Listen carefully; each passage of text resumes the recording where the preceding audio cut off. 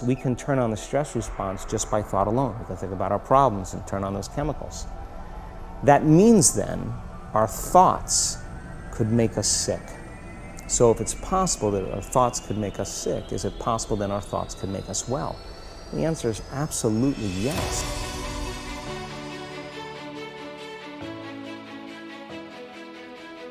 You're listening to the Weekly Call podcast with Austin, Amber, and John. Welcome.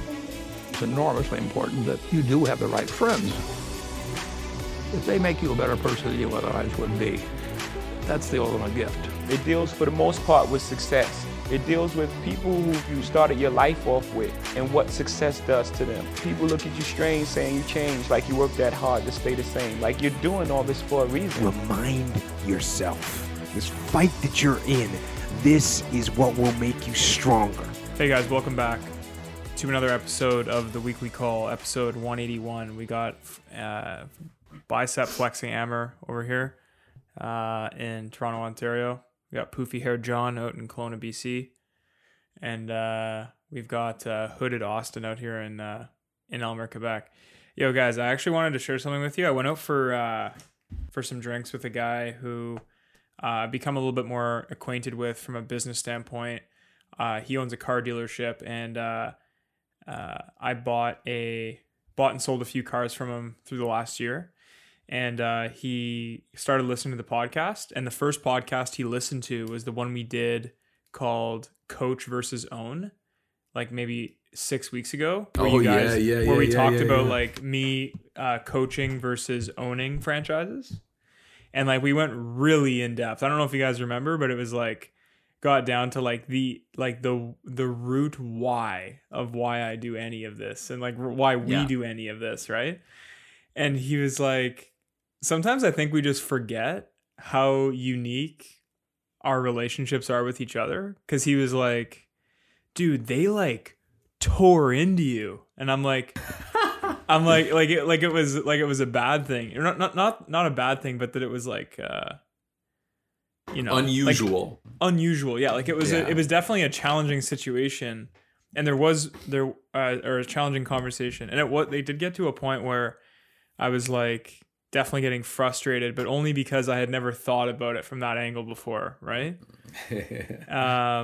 And then I was talking to him about it for like 30 minutes and we were like, yeah, man, it's pretty, I was just sharing about like the value of having relationships like these, right? And I feel like over the past 3 years that we've kind of, I don't know, I realize I kind of take it for granted almost, like it's just we chat every Sunday and we just have like this commitment that we can go so deep with one another no matter what the circumstances are, I feel like it's so healthy for the mind. So I wanted to say thank you for a thank you to you guys for being you, and then also just kind of realizing how grateful I am for having some people who just check that blind spot, So We got you, man. We got you. Yeah. I feel like to most people, and I would say to me, without having a conversation like this weekly for 3 years or, I guess 4 years if you factor in before it was a podcast, I'm sure there's definitely some stuff we talk about that must just sound like we hate each other to like the naked ear, That's okay. No, I know. I'm just saying it's funny. Yeah. Yeah, well, it's interesting how these are not more common. I know.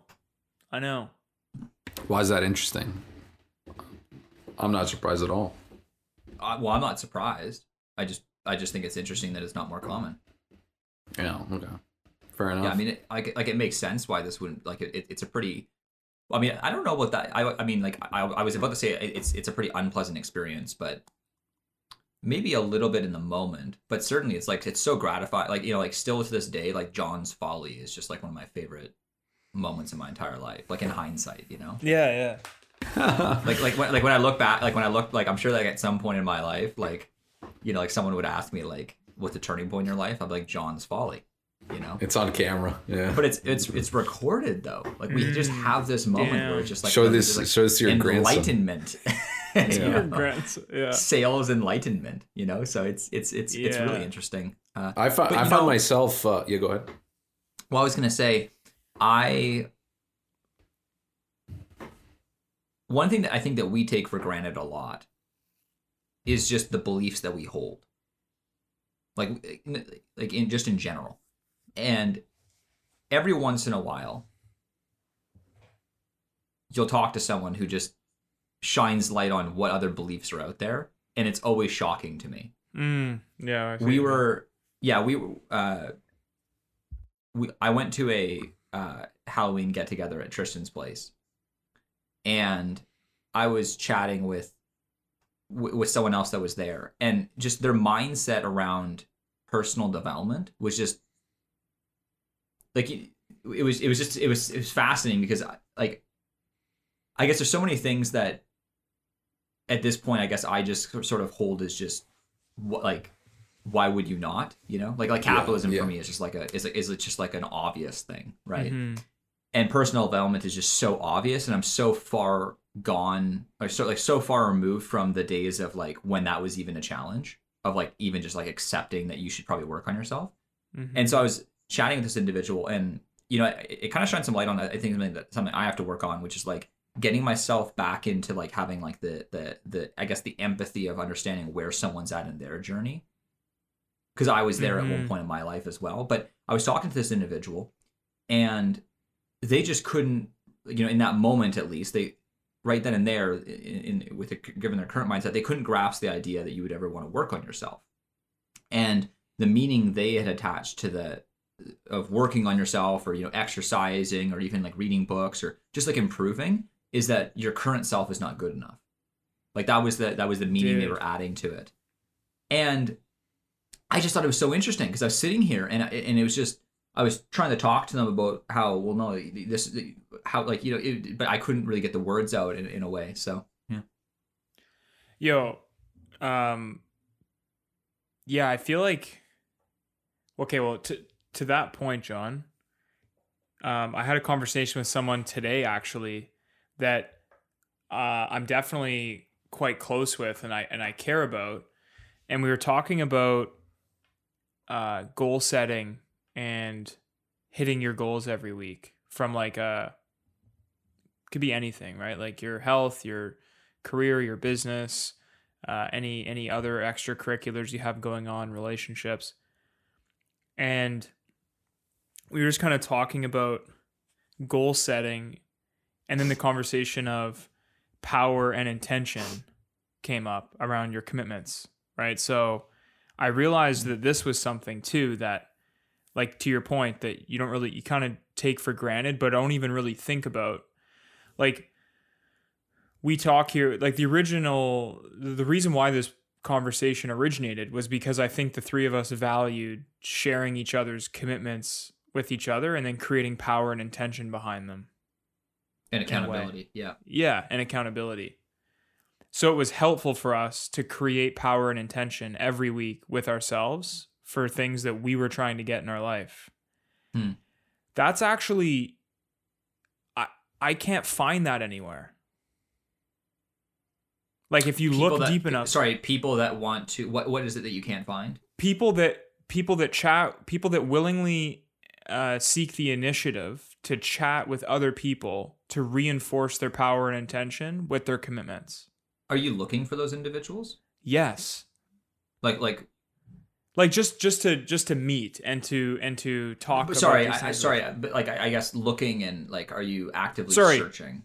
No, I guess what I'm saying is I'm realizing that the people, I guess I'm just having more conversations like that with people that I already know, like, very well. Like, these could be like. Oh, I see. Yeah. Well, do you know what do you know it's another thing that I think is also just like working in parallel to this right now is, and I've mentioned this before, but like, you're 26 now, right? Yeah. Yeah. So when you're when you first graduate high school, effectively everyone is more or less the same. Like, the most successful high school student versus like the least successful high school student both live with their parents. You know, they both probably at best make minimum wage. Maybe one guy makes $2 more than minimum wage, right? Like, there's not really, you know, maybe one guy's going to college, but one guy's getting a trade. You know, there's just a very small variance between the two. And those who are making bad decisions haven't really like faced the full consequences of those. but the people that are making good decisions, quote unquote, haven't really reaped the rewards of those yet. So one thing I think that's also happening is that now that we're like 20, like I would say 25 is a pretty general, just general milestone. Yeah. Because post 25 is when people start getting married, they're buying properties. Most people have started a career at that point, or maybe have started one, maybe got onto their second career that they know they want to do, or they've graduated, maybe got a master's, et cetera. So by 25, 26, it's like that's kind of almost like when you're like, quote unquote, like more of an adult, right? And so when you talk to individuals that are only just now starting a journey that you started 6 years ago, sometimes it's there's just a bit of a clash there. Right, but and I guess my point was that in talking with this individual, I realized that we just have such a different set of values when it comes to the creation of that power and intention every week. Like I have a fitness coach, a health and wellness coach, a business coach, and a life coach. And every week I meet with all of them and I recreate my intention for that week. And then I'm held accountable by all 4 areas of my life to do that. And I've been doing that. Well, the health and wellness coach is the most recent one over the last 6 weeks. But I'm just used to meeting with a coach. That's Cam, right? Yeah. I actually, by the way, I also joined the program. Yeah, I saw that, dude. Have you joined Slack? The Slack group? Yeah. I mean, okay, because we were chatting. I left you a little note. I left you a little welcome note. Because Amber left you a little welcome note there. He said, I don't know. I mean, Slack is like not really in my. Because he said ecosystem. Yeah, so I mean, maybe I'll get used to it. It's not. I wish it was a WhatsApp group, but it's pretty much the same thing. So John Morgan III joined, and then Amber said, "Small Shoulders joined." Like, I mean, I guess so. I'm so John's funny, face. Yo, but it was like, how like you can see like John, like X person entered the chat. It's not like anyone said it. It's just like it happened in the chat. And then Amber tried to like recreate that, just saying like Small Shoulders entered the chat. So now I think what's going to happen here is that John is going to stare into Amber's soul again and take his soul again. Well, I mean, I guess at some point in time. You're getting a Whoop too, right? Yeah, although mine's just taking forever in the mail. I ordered it like last week, and you should have used my referral code. You would have gotten already. I'm just saying. I think I did use your referral code. No, you didn't. You thought wrong. Okay, well, sure. You didn't. Anyway, yo, John, when you get a Whoop strap, we're gonna all have Whoop straps. And I can't wait to beat you all in my sleep. Dangerous, dude. I can't wait to get 100% sleep I'm actually not, night after night. I'm a active client of Sleep Country Canada. So, yeah. That is the best joke you ever made. That's so good. Sleep Country Canada. Why buy a mattress anywhere else? Bing. Dude, that is like the most like name a more iconic jingle in Canada. Seriously, name one. Alarm Force. What's Alarm Force? You guys don't know the Alarm Force jingle? We don't have crime outside of Quebec, so I guess. Yeah, I was gonna say. Damn, it's actually not even a good jingle. It's just like locked in my head. I don't know Alarm Force. Not as good as dude, Sleep Country is just so good that you don't even have to say the words. It's just like like it just yeah. It's pretty good. But no, I actually I think I'm gonna get so Trisha's now in New Zealand. So no. Yeah. You didn't go? No. I'm going in 2 weeks. Oh, yeah, okay. Like bad. She's going for 2 weeks, then I'm going for 2 weeks. Yeah. Oh, okay. Well, she's going for a month. I'm just doing it for the last 2 weeks. And where was it going with that? You're alone. Oh yeah, so I'm sleeping fantastic now. Like just amazing. Like it's literally insane. Like I'm like I don't even wake up to my alarm anymore. I just wake up because I'm so well rested. I got up at 4 a.m. That's so well. Like I literally 4 a.m. I was like, man, like Like I was like, I'm ready. I was like, man, my alarm must have not went off because like I was so well rested that I was like, man, like something's going on here. Get up, it's like 4:02. I'm like, what? Yeah. Yeah, I love that feeling. So Nice. we got to figure something out because I'm like I think I'll have to like maybe get a bigger bed or something like that. I think it's because like she like I think you have a she queen? tosses and turns. Yeah, we have a queen. Yeah, Yeah, you need a it's king, man. It's a king play. no, for sure. But realizing like so now that she's gone, I mean, I kind of figured I wasn't sleeping that well because I would wake up like 5 times a night and I just wasn't really sleeping great for like the last like year. And Damn. yeah. So, but another thing as well is that, so now that Trisha's gone, I have like the condo at like 16 degrees. Oh yes. Dude, You know, like, you're one of those, eh? Well, I mean, as Amber knows, I am one of those. Ooh. Damn. It's pretty good. That was pretty good. Damn. That's Timing pretty on good. that. But either way, John's going so I off like tonight. it cold in here. So it's like, you know, I gotta figure something out because There is I'm a sleeping- solution. There is a There is solution. It yeah. costs $3,000. It's called It's the 8 sleep? 8 sleep. Yeah. I know, but the thing is that so here's where it gets pricey quickly. You know, quickly though. Like if you want to get like a $3,000. king size mattress, you want to get a king size bed frame. Yep. You got to get probably brand new sheets because the queen sheets don't. You know, Yep. it's like I'm probably looking at like 10 grand Yep. overall. Yes. Yeah. Optimizing my setup for sleep hygiene, for desk, for posture, cost me like $2,000, and I'm not even talking about the bed. Like Did you get desk, a Did you get a chair. Herman Miller chair? Yeah, Dude, is it a game changer? it's really good. Yeah, I have a standing desk as well, and this Are you- desk, what's special about it too, it goes below 67 inches. So most people just like. Most desks aren't actually at the optimal height. So if your legs are a little bit dangling or you find yourself sitting on your tippy toes and like you're on your tippy toes while sitting, then your chair and desk may be too high.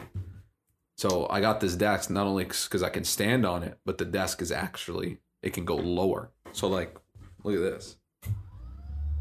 So like right now, the desk is literally at like my belly button. Which is really good for writing, right? And then when I want to take, typing, Yeah, it makes sense. I can just kind of raise it, and then my wrist to elbows are just pointed up just enough. The thing is though is So like, yeah, you can like, get lost there's- with this stuff, man. It's not cheap. well, no, you can get lost. It's not even like because I've already started doing some optimization. Like one thing I really wanted to fix was the air quality in my unit. So I got like an air purifier installed into my furnace, and then I also got a air purifying unit as well. It's called a Jade unit, but that sent me back like $4,000 too. Yeah, man. This is the price now. If you want to get to that top level, like we're actually It's start interesting. performing like an athlete, like that's just what it is.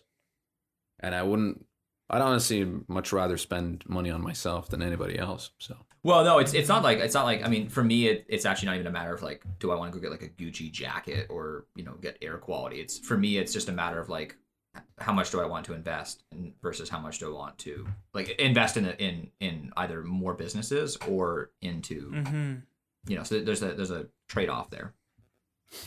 yeah. Like even Cam obviously isn't cheap, right? I mean that was a Yeah. bit of a thought process for me. Yeah. Yep. Yeah, dude, I can't wait for you to get your whoop so you can start competing on not only. Bro, I probably it's won't gonna compete get, with it's you, gonna to be get honest. fierce. I probably It's gonna won't get compete with fierce. you. Yeah, no, I know. I'll be Why would competing you with say you that, John? silently. You don't have to opt in. Yeah, you don't have to like compete. Like you just be. I'll just and we look at can your s- stats, and we can see your and I'll just stats. be like, all right, I beat him today. Today's a good day so far. So you can lose, that's fine. But I'm just saying, I'm gonna just win, whether you notice it or not. It's up to you. I Yeah. have a feeling this is. I not just gonna have end a well. thing where it's like I don't compare myself to who someone else is today, but rather who I was yesterday. Yeah, and who you were yesterday also lost to me, so I'm okay with that. Fair enough, man. I guess we'll have to play that long game. Amber, yo, you get your strain pretty high, dude. What do you do for exercise? I run to the gym, and then I always hit a PR at the gym. What do you mean? You always hit a PR at the gym? Like every time I'm at the gym, I try to set a PR. at Okay. one of the exercises. Oh, okay, yeah. okay. And What, like how do you I don't how do you define a PR? like if I do 6 reps of a certain weight, Yeah. then I increase that weight. And so into the new increase is what territory. you consider your PR. Yeah. Yeah, you know, it was interesting. Kyle and I were having a conversation about that this morning. Kyle Heine, Brady's brother, Mm-hmm. Yeah. and we were talking about PRs. And PRs are interesting. It's like not only do your PRs fluctuate, but also what you would call your PR is sort of subjective, because like, are you counting? You know, because like if you count just the heaviest weight you've ever lifted, that's one thing. But No, I what also Kyle count and I- reps. Well, fair enough. But what Kyle and I were kind of more discussing was the weight that you could just go to a gym on any given day and just go lift, like your max for that. That is what we call your PR. So like if 1 week you can do, you know, hypothetically like just a weight, 225. okay, Yeah. sure. Just let's say, yeah, let's use Amber's realistic example. So let's say Amber's doing 20 on incline press. and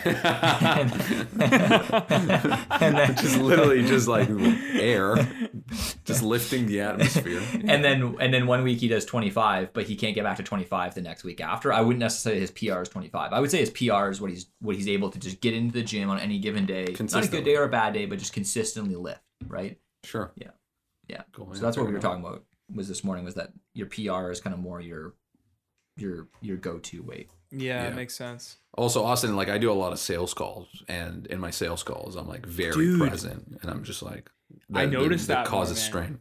The more I was starting to train new franchisees on sales, I'm doing a lot more sales calls, and my strain per day average went up. Yeah, and if you're wondering what we're talking about, strain is like a measure of different things, like how much your heart rate goes up, basically how much you're fatiguing your body, and the Whoop can track it based on your breathing, skin temperature, heart rate, and other blood oxygen levels.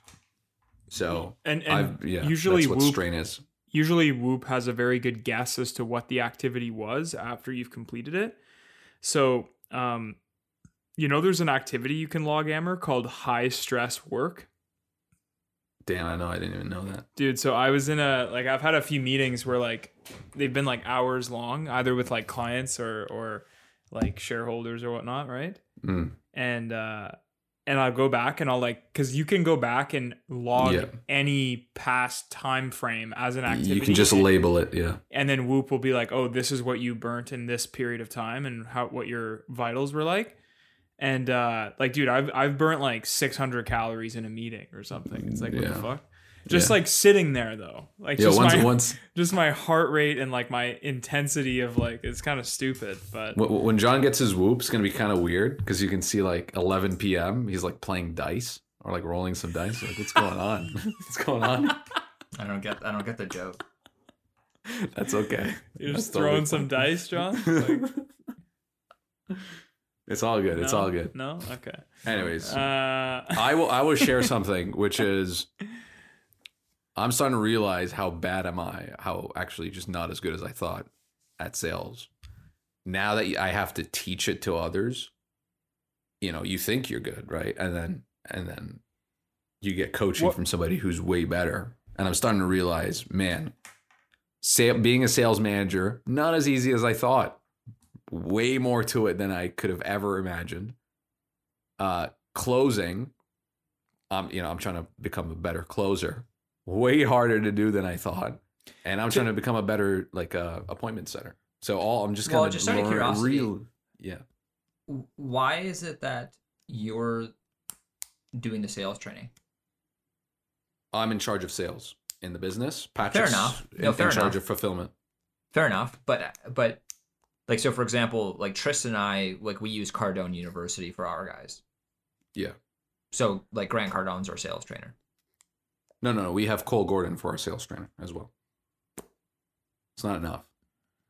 I think he's talking just about like the basics of his business, John. I think he would need to train that. Like, does Grant Cardone... No, like John. I'm even talking like, okay, let's say they do the Grant Cardone training and then they start implementing. Part of being an excellent sales manager, and I mean like really world class, is that you keep inspiring your guys on a daily basis, maintain their energy up, and constantly have them improve their statistics. part of doing that is having way better morning meetings, way better end of day reports, and way better tracking, way better call reviews, estimate reviews, whatever you want to call them. And to get to that world-class level at those things, you have to get to another level where you can pick up on small things. So that's what you're talking about. That's what I'm talking about. So like I'm listening. So like these are the daily activities. I was envisioning you like sitting down and like training someone on. No. It's like we understand the basics, but it's like, okay, well, that's just the theory. That's level 1. Everybody's got level 1. Let's try to go to level 2. Well, level 2 is through practice. Well, what the hell is level 3? Well, what we you're have to talk saying to is, somebody who's at level 4. So what you're saying is like, now that you have other people in your business with you, trying to accomplish the goals with you, you're realizing that you have to keep setting a new target every time someone gets to a new level, and setting that new target. I need to get better. Right. But setting that new target is only going to be capable with what you've experienced, right? So no, but sometimes it's like we get stuck at a certain metric. We like plateau. In what way? Give me an example. Like show up rate. Like right now, if you like, you see my ad, you click on it, we call you. Hey, Austin, we saw that you right. The odds of you showing up to a meeting that we set up from that call is a certain number. Let's say it's like 20%. Right. And we're plateaued at 20%. And I'm giving all the coaching. Well, obviously, there gets to a point where you got to point at yourself and be like, man, honestly, this could be kind of like the thing where it's like the blind leading the blind. Because I've never been, So when one of your clients, like in one of the trades, like let's say they're painting business, just for the sake of we all know that business. Why do you think customers cancel or no show to painting estimates? Because the 8-point call wasn't as good, or the lead is too old. There's actually like I can keep going if you want. I can just kind of rant a little bit. But the most important one is speed the lead. And then the second is call quality. But those are, I guess those are not necessarily wise. Those are maybe things that you could have done differently that would have increased the likelihood. But like if you were, here's maybe a better way of wording it. If you were to somehow get a hold of that client and ask them, why did you no show? Why did you cancel? And you were to get them to give you an honest answer, what do you think their answer would be? Just wasn't enticing enough. It wasn't interesting enough. For my time, like, I would rather do something else. I'm speculating here because obviously I've never ran a survey on customers that no showed, but I would say that's probably because they weren't that serious of a buyer. Maybe. Yeah, but again, that proves Amer's point. The call wasn't good enough to disqualify them. Like, hold on, guys. Whoa. I'm not. We're not going to go down this path of like opposition here. I'm not saying there's no. I'm in agreement with you. I'm saying that Amer, I disagree with you. Amer said. No, am I agreeing or disagreeing? Okay. Right. Yeah. Maybe it could be that it's not a qualified buyer, but like blaming the lead. Let's just make sure we do our due diligence before we blame the lead. That is I'm saying that he's not totally. No, you guys are saying the same thing. Amer, you said the 8-point phone call could have been better. Why does this have to turn so hostile so quick? John saying John's saying that the person isn't interested. If the 8-point call was good enough, you would have found out that the person wasn't interested, right? So it's I agree. Like if you had done a good enough 8-point call, but hold on, but it still begs the question though that. Okay, so fine. Let's say you do a really good initial call. Like, for example, today, I had an initial call where I literally was able to get them to see that there was no point of me coming up to do the quote for them. It was a waste of their time and my time, right? Whereas I could have set that up and maybe they would have canceled, maybe they wouldn't have. Because Amer, here's the thing. You can have people that are not serious buyers and they still will show up to their estimate. Yes. Right? So it's like a why would they cancel, right? So I guess I learned this today, which is a good salesman can get a lot of compliance. It's like, yes, let's do it. They'll even show up. They'll have you in. But a great salesman can have excitement and compliance. So I'm trying to like get like great. I'm trying to actually be like as great as possible. And I remember I asked myself honestly like a month ago, I'm like, how many sales books have I read or studied? 1. damn, that's an opportunity. Damn, that's an opportunity. Fair enough. So- Yeah. There's definitely so, some you know, I'm education like- there. Yeah, so I'm like, let me go deeper here. And then I picked a call that Joe did that I reviewed and gave notes on. But then I had somebody better than me from Cole Gordon's team, one of the best guys, listen to that same call and give totally different feedback that was way better than mine. And I'm just like, Interesting. there's levels to this. So that was like really fun, really cool experience. I'm just starting to realize there's like levels to it. Like I actually had James kind of catch me on one of these. You know, I did a call with a guy and we get to the end of it. And he's like, oh, you know, we just I don't have that much money. Even though I qualified him that he did have money. And I was sold by that. He like sold me to that. And then James asked me, well, if Tony Robbins or let's say Cole Gordon or Grant Cardone himself was doing the call, could he have closed?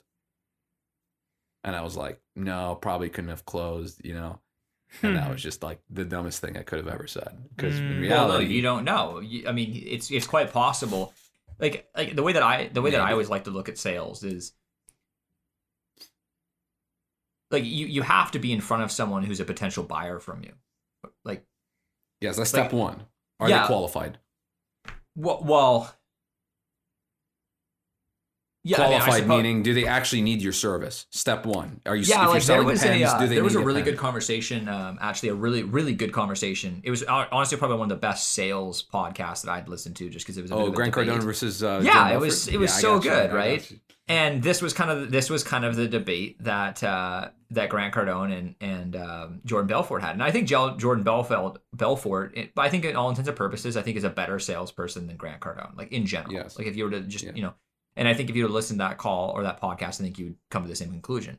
And I think this is what separates the great salespeople from the bad salespeople. Not that Grant Cardone's a bad salesperson, where I think Grant Cardone shines is actually he's a better marketer. I think he's a really good marketer. Yes. I don't know if he's a great salesperson, right? Whereas I think Jordan Belfort is not necessarily a great marketer, but he's a fantastic salesperson. And I think where that really shined was exactly what we're talking about here, Amber, which is that I don't think a great salesperson is someone who can just close anyone. Right. I don't think that a great salesperson turns a no into a yes. Right. I think great salespeople are actually just extremely efficient at finding the people that are potential buyers and then maximizing the hit rates. Like, so for example, correct. It's not that the best baseball hitters in the world are people that hit every single pitch. They're the people that hit a The home fat run pitch. every time they get their pitch. Right. Yeah. So the balls are flying, like balls as in like not a strike. They don't hit those because it's like it's not worth it. Like it's a waste of time. I'm not going to swing at that. The odds of me landing a home run off that is just not the case, right? Or a single or whatever.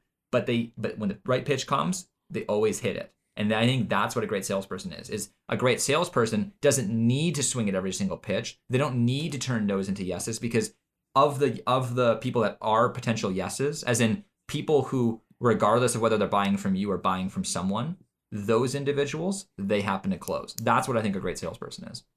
Correct. But what I'm talking about is once they're qualified, Yeah.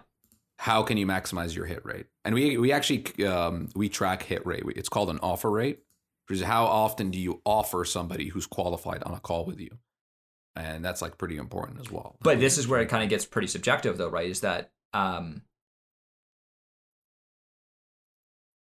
like I just remember. Like earlier in my career, like if you look at John's Folly, pre John's Folly, post John's Folly. For me, I wasn't so much of a salesperson. I was just a quoter. Yeah. Whereas now I'm a salesperson. Yeah, I get it. So, because just naturally this is a newer business for you, do you think that maybe you might be in that quoting phase where you're not necessarily trying to maximize the sale, but you're just trying to like, there's a bit of maybe like, I'm just speculating here, but do you think there's any sort of insecurity around how many quote unquote quotes you do? Like, that's a metric you guys track?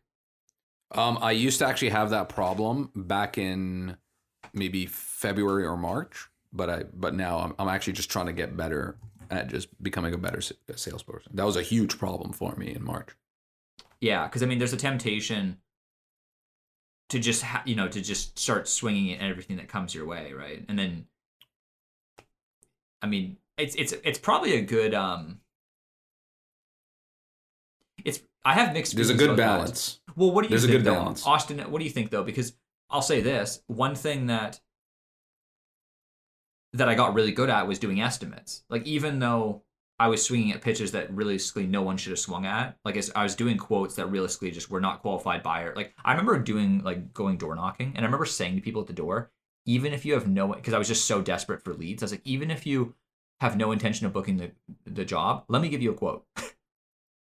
And I used to call them and like set up a quote with like no initial call, no client manual. I just show up and do a quote. Well, I got really good at doing quotes. Like, as far as like I was able to present a quote, or I was able to, do a good walkthrough or whatever, right? But as far as actually like qualifying, that was the main issue. It wasn't that I wasn't good at quoting. It's just I was presenting, like, even though I had great, would say, presenting abilities, I was just wasting those abilities because I was presenting to people that weren't going to buy from me, even if I had the best close in the world. Yeah. I think that 20% of people who aren't your best pitch, you can still close. 20 to 30%. Yeah, sure. Yeah. But other than that, I agree with what you're saying, John. Fully. Yeah, maybe you just happen to build enough rapport. And yeah, maybe, like I think that the stars can align, and you can end up getting a yes and a commitment and a deposit on the same day of the appointment, 20 or 30% of the time, even if that person is not a pre-qualified person and is not fitting your ideal client avatar of who you would book in on the day, what type of work they have, what their intentions like, what their commitments like. But they were a potential client. Like, what I'm talking about is the people that actually, by all intents and purposes, like, for example, maybe you're doing a quote to someone who had expectations it was going to cost $100, and they literally only have $100 to paint their house. Yeah, no, yeah, like okay, that's just a zero. Like, there's just no way you're gonna like the person can't like they don't have access to the money or any. It's way too big of a hurdle to come over, right? So yeah. Because I mean, if you look at like why I was even able to still book jobs, it wasn't that I was still able to book jobs even though I was not doing any qualifying or anything like that, because I just happened to still meet with people that happened to be set up properly, but not by my doing, but just by sheer like fluke. As in, I just happened to be meeting with someone who had already gotten other quotes. I had already met this person. You were firing from the hip. Yeah, like, and this person, their wife just happened to be in the home. Oh, hey, sweetie, the painter's here. Do you want to do this quote? She's like, yeah, sure, got 15 minutes. Like, it just happens to. So, whereas rather than it being, so I randomly booked the job versus purposefully booked the job, right? Or purposely, yeah. So, Amer, back to what you're describing about your team that you're building. What are you realizing about your ability in more detail? Because, like, I'm really fascinated by the idea that before you hired people, you were looking at this through the lens of, okay, I'm getting pretty good at this, but you've just unlocked. Really good. I was like, I was getting compliments from people from like the Cole Gordon teams, like, dude, what, your closing rate's what? Like, and then you try to like translate that, get it out of your own head, and try to put it on paper, and you're like, dude, I don't. What am I even doing? I don't know. Like, maybe I just got lucky. Maybe I was actually gun shy. Maybe I wasn't offering as many people. Is your team struggling to close? No, I'm the only closer right now. Our biggest struggle is just getting the show up rate up. So, right. Amer, but here's what I want to know. I want to know what you think of this, and John. But Amer, primarily because you brought this up, and you're like in the thick of training new salespeople that already have sales experience. You and I are kind of doing the same thing now, right? Because so is John too. Right, but I just mean that like John is 100% doing the same thing. I'm talking about like people that had left StudentWorks at the same time, both going into sales focused positions, right? Sure, yeah. But like, I'm talking like we pulled from the same pond, let's say, right? Like these people are coming out with very homogenous experience. Sure, yeah. John, I you might have the same thing. I'm not sure, but like, I mean, Brady was a StudentWorks operator. But yeah, fair enough. Yeah, so Amer and I happen to know, like, Amer, you would know most of the people I'm training. I know most of the people you're training, right? Like, sure. I know they're all relatively very, very capable people when it comes to sales. And then so we're realizing, like, I'm really good at selling a roof. You're really good at selling a course for contractors to improve their business. Now, when you sit down and like there's like a generic 8-point or like a generic, you could call like preliminary phone call script that we use to qualify clients into appointments. You have the same script for your business. But over the last couple of years, you've definitely took that tool and made it your own. And that tool is now yours. And that's what you were really good at. That's what Cole Gordon was saying, like, dude, what? Your closing rate's this? And you were, I'm not doubting that you were good at it, right? Mm-hmm. So here's the debate. Is what you're good at, because it's not the system, right? Like you've taken the system and you've made it your own. So that, I'm going to argue, is not, that exact modification of that system is useless for anyone else. It's almost a disservice if you try, like, because here's what you're trying to do. You're trying to pull everything out of your brain. Oh, yeah, I see what you mean. You've made it yours. So now you're trying to pull it out and you're going, okay, what did I do to make this work for me? And how can I make that a new structure? That's currently what I'm doing. And it's you not gotta restart. Yeah. You gotta reset. You gotta reset. Because I'm realizing, like, when I'm training new franchisees on preliminary phone calls, I'm literally not following what the resource is that's available to them. And I'm making myself look like an asshole. And it's not because I'm not being efficient. I'm pre-closing everyone. I'm closing as hard, like I'm getting results, but I'm not following a sustainable structure that will work for 100 franchisees. I can explain it. I can explain it perfectly. What is this? Like, this is my question for you. So there's certain things that you got to try and accomplish within a sale, things that you want to check off in the person's head, objections you want to eliminate before the close, certain emotions, pains, and desires that you got to draw out. When you do this on your own, you come up with like a weird way of doing it without you even knowing that you're doing it. So for example, I was doing a really good job at figuring out what pained people, just pained them, and extrapolating it to create a gap between where they are and where they want to go. Okay, it's called gap selling. Mm-hmm. When I tried to explain it, I would explain and put emphasis on the wrong things that wouldn't make it a priority for the person I'm teaching to create a gap and cause pain. Because I myself didn't even know why it was working. So here's a better example. Let's think of a good analogy. Oh, let's say like I cooked this amazing dessert and there's all these ingredients. And through the years, I've mixed it, just like shooting from the hip. And let's say it's a creme brulee. And the best part about the creme brulee that I've made was like, the amount of vanilla I put in. But I actually don't know that it's the vanilla. So then when I'm explaining it to somebody else, I'm like trying to think to why this creme brulee tastes so good. I'm like, it's got to be the sugar and the temperature. So you got to like, obviously, here's all the ingredients and directions, but obviously the thing you got to look out for is the sugar and the temperature. So they're not putting attention on the sugar and the temperature when really the thing that really mattered was the vanilla. But you didn't even know that because you weren't smart enough or good enough to know why that sale even happened. So now I'm like trying to undo some of the stuff that I've taught them because I'm starting to learn why I'm doing it so well. That's a great analogy. So what you're saying is there's something that I'm doing that I'm unaware of its functionality. Therefore, I can't coach it because I'm not aware of it. It's in my blind spot. Correct. It's like you're doing like A plus B and that plus C plus D equals like E. And like you're trying to like bring it all together. But it's like the sum of the whole is what makes it good. You try to break it down into parts, but you might miss an important part. So it doesn't become the same thing. You're hiring Cole Gordon to be that unbiased, objective third party. Yeah. You have somebody way better than Cole Gordon in your situation. I know, but I'm asking you. Yeah. I'm asking you if that's what you're using Cole Gordon for. Like, is that what when you think, okay. Yes, like today I jumped on a call with Steve, and Steve's like one of the best guys from the Cole Gordon team. And he was able to listen to a call and be like, oh, dude, it's clear. Your discovery process and your intro needs to be cleaned up. And then I'm like, and I would remember when I was doing my calls, like I literally had the same script, but I'd go through it much faster, much more charismatically.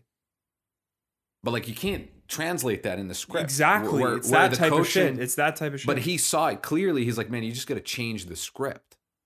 Because you have these like filters on when you look at your own script. But like you can't assume that people have the Yeah. same filters. Like that you do read on how through you your own observe. script with a certain level of speed based on like how you know what I'm each. saying. Yeah, it's like how do you put that in the script? So for Steve, he's like Size dude, of dude, fonts? You just gotta Steve's like you gotta Yeah. change the script. yeah. You gotta like get better at like Shit. the discovery and like Shit. lowering the intro. And then Yeah. when it got to the part where I'm asking the prospect questions, I would do this subconsciously where I would ask what, how, then why questions. So for example, we can role play. Hey Austin, like, you know, what would you say is the biggest obstacle right now in your roofing business? It's cash flow. Cash flow. And how long has that been going on? 3 years. Well, I guess every year for 3 years. Yeah. And when you say cash flow, like why cash flow specifically? Why is that such a pain? Because I feel like when I'm at my best, when I make the moves I need to make in my business to scale up, I feel like I'm punished for that. You feel like when you try to actually scale. Yeah, like if I try and grow my operation, I get to a point where there's a lot more liquid cash needed to scale. And because I have a larger AR, well, there's more outstanding uncollected invoices, right? So Got it. And what does that what does that do to your mental state in your business every time you try to scale? what does it do to my mental state every time I try to scale? Does it make you want It get kind of excited like to scale? Yeah, it gets me excited to scale, but when I see like a negative side to it, I guess I kind of start to question whether or not I can do it. And how have you been trying to fix this for the past 3 years? Well,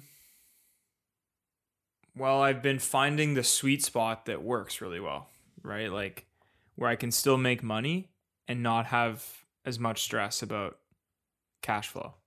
Because at the end of the year, right, I'm always making money. It just comes down to like, if I have a large complicated project where I have to offer like, you know, like a really large price tag, collecting that the day it finishes from another company is impossible, right? Cool. So, yeah. So if this is something that you just end up figuring out, why is it even important for you to solve? Why do you even mention it as an obstacle? Because it's something that I refuse to accept. Why? Because I don't believe that it's something that I should accept. I think there's a way around it. Okay, cool. Well, interesting enough, I mean, there is actually, I mean, I know you guys almost like stopped role playing there for a second and just add your No, comment. I wasn't. Well, I don't. So- Anyway, but it's interesting. Yeah, let me just wrap this up. Let me just wrap this up. So naturally, I would have questions in the script that would say, ask about cash flow, or how's your cash flow? And then it would say like an asterisk, dig more. But the way I would always dig was ask what, how, why questions. But then I would also do something that I've learned that I do, and it's actually, there's a word for it. It's called labeling, where you kind of, it's what we learned from Landmark, where you like recreate the person. So it's like, oh wow, it sounds to me like you're a person that really cares about having enough cash in the bank. So I just kind of gave you this label that you're now like attached to. And so now you're committed to this label. And most people don't want to look like a hypocrite or contradict themselves. So you're going to stick to that label. So it's these things that I don't even know that I'm doing, that I'm always doing, that when I try to teach to people, I don't teach them because I don't know that I'm doing it. I know. Yes, I see. Which makes me realize, damn, dude, I'm actually like, I thought I knew sales, but I don't know sales, dude. Like I was succeeding in StudentWorks because one, I had goodwill from two places, being in a franchise and being a student. And two, that I had a system that was so good and so well explained to me, and a script and a process that's been refined for 40 years. Yeah. All I had to do was literally just follow it, and I would do fine. Yeah. But like when you try to step away from that, when you're building a ProWorks franchise, Pure Air, Rydell, TradeArc, you don't have any of that goodwill. So how do you establish trust How do you build yourself as as an expert? How do you figure out their pains and desires? How do you build a gap? How do you label properly? How do you get them committed? How do you do proper tie downs? Fair this enough. is the sales I'm trying to get to. Ideally, fair enough. I mean, ideally, I'm not gonna lie. Like what you're saying, like I get all of that. Ideally, I'd like to be a part of businesses that don't require such fucking massive amounts of skill. I'll be honest. Yeah. Oh, dude. Yeah. So to wrap this up, businesses that require you to be really good at sales is because their marketing isn't that good. And if a business is required to be really good at marketing, that means their product isn't that good, because otherwise they'd be just getting tons of referrals. So there's also levels in business, which is I want to get to a level where my marketing is so good that my sales guys can just easily close because my marketing is so good. And some people's product is. But so I want to get the good, product. yeah. But I want to get the product so damn good that we don't even have to run ads. It's just based off referrals. Well, that's I kind guess- of the ultimate goal. Yeah, like if you think about it, like I mean, like Costco, right? They don't run. You'll never see a promotion for Costco. They have no advertising, right? But Yeah.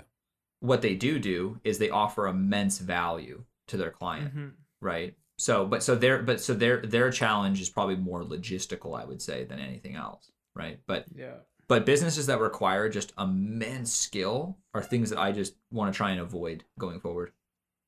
Yeah, fair enough, man. Yeah, but a good point, good sidebar. But that's just to answer your question.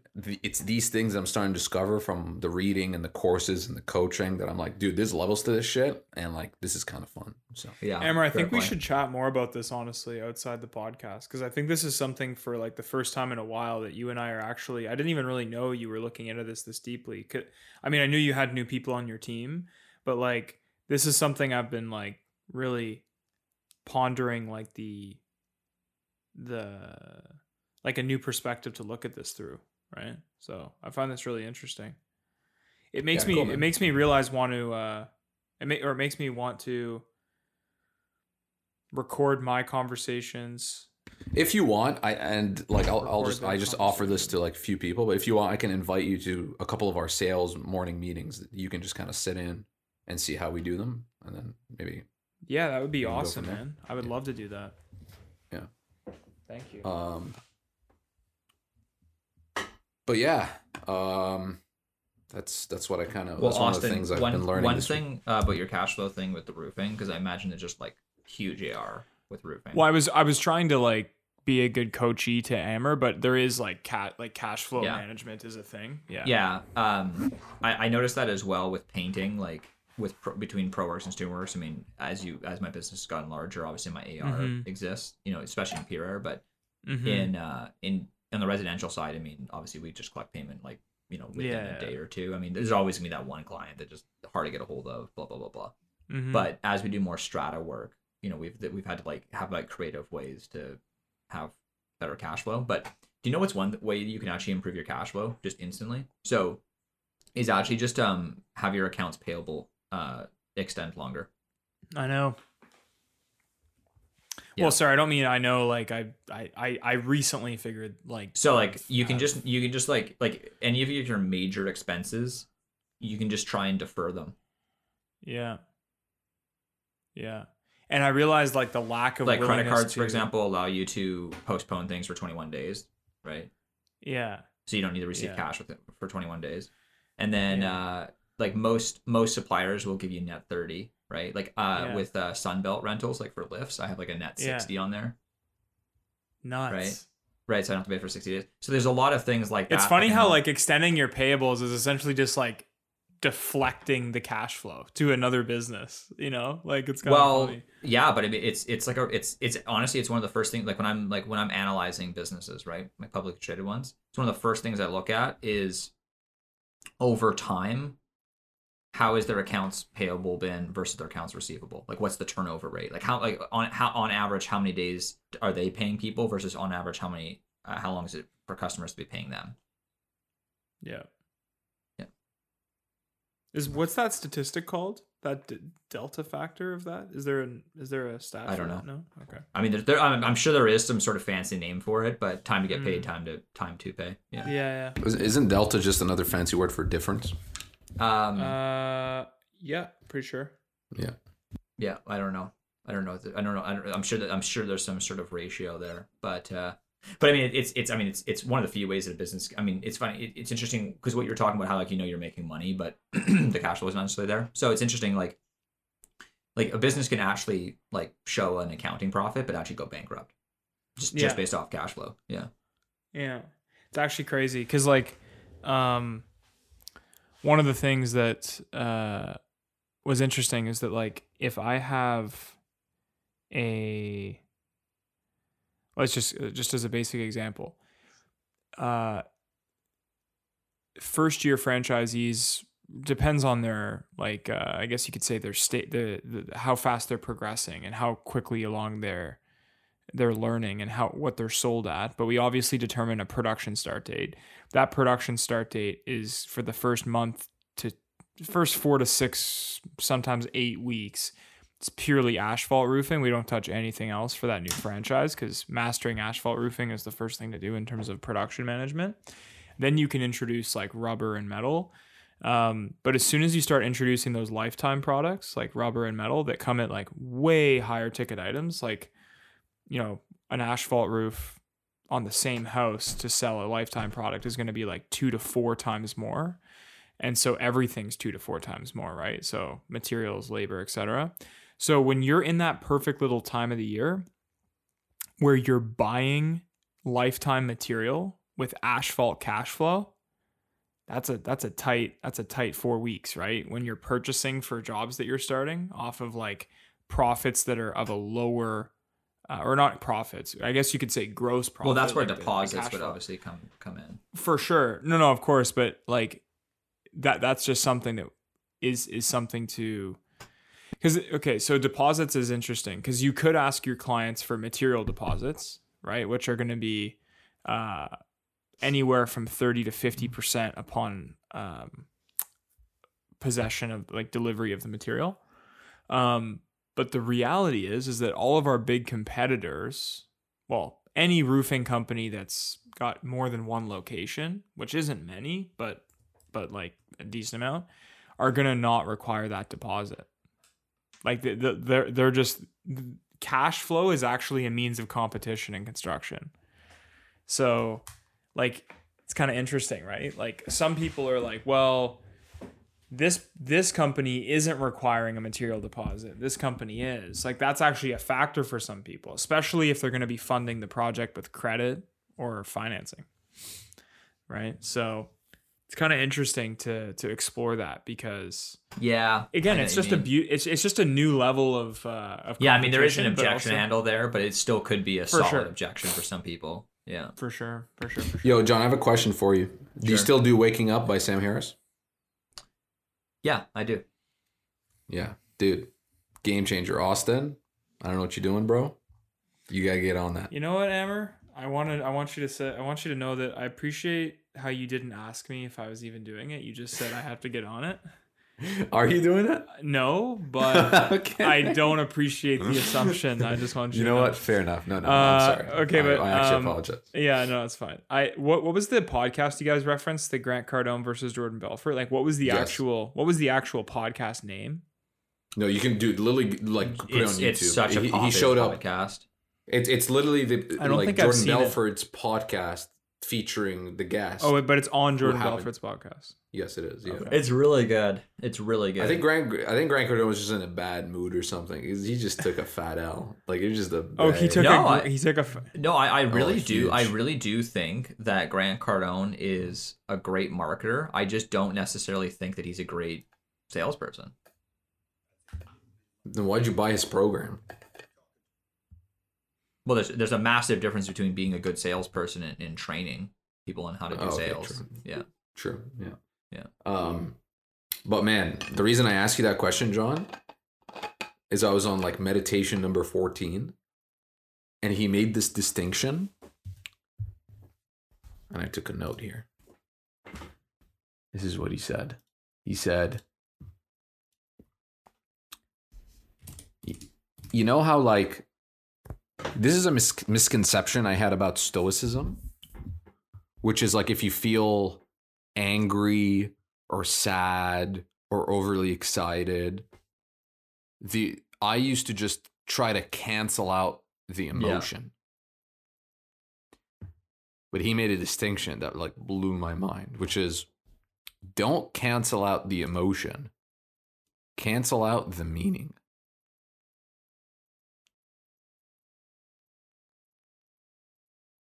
This is Sam Harris that's saying this. Yes.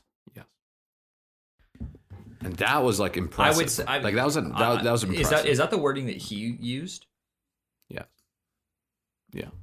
I can double check. He used the word cancel.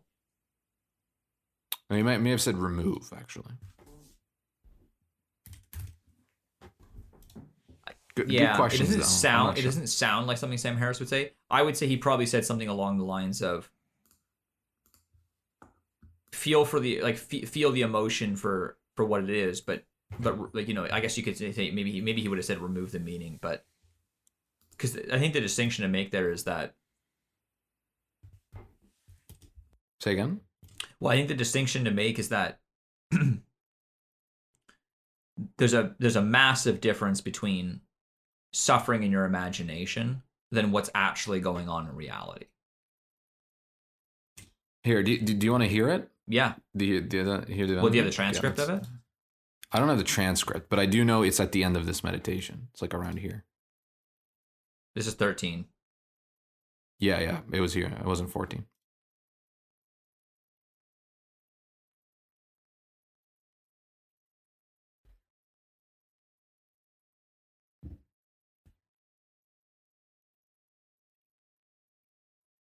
I don't know if this is it, but it's still wisdom anyway.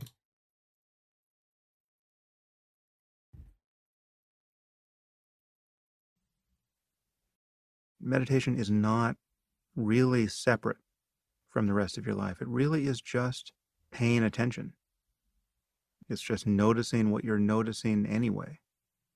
And the more you can do that outside of these formal sessions, the more the best parts of meditation will begin to bleed into everything else you do and into your relationships and into those moments when you wake up at 4 a.m. and can't get back to sleep. You only have your mind in each moment, and it will be as well-ordered or as chaotic as it is. And meditation is the best technique I know to get some purchase on order and balance and ultimately actual peace, no matter what is happening in your life. Yeah, that's not it.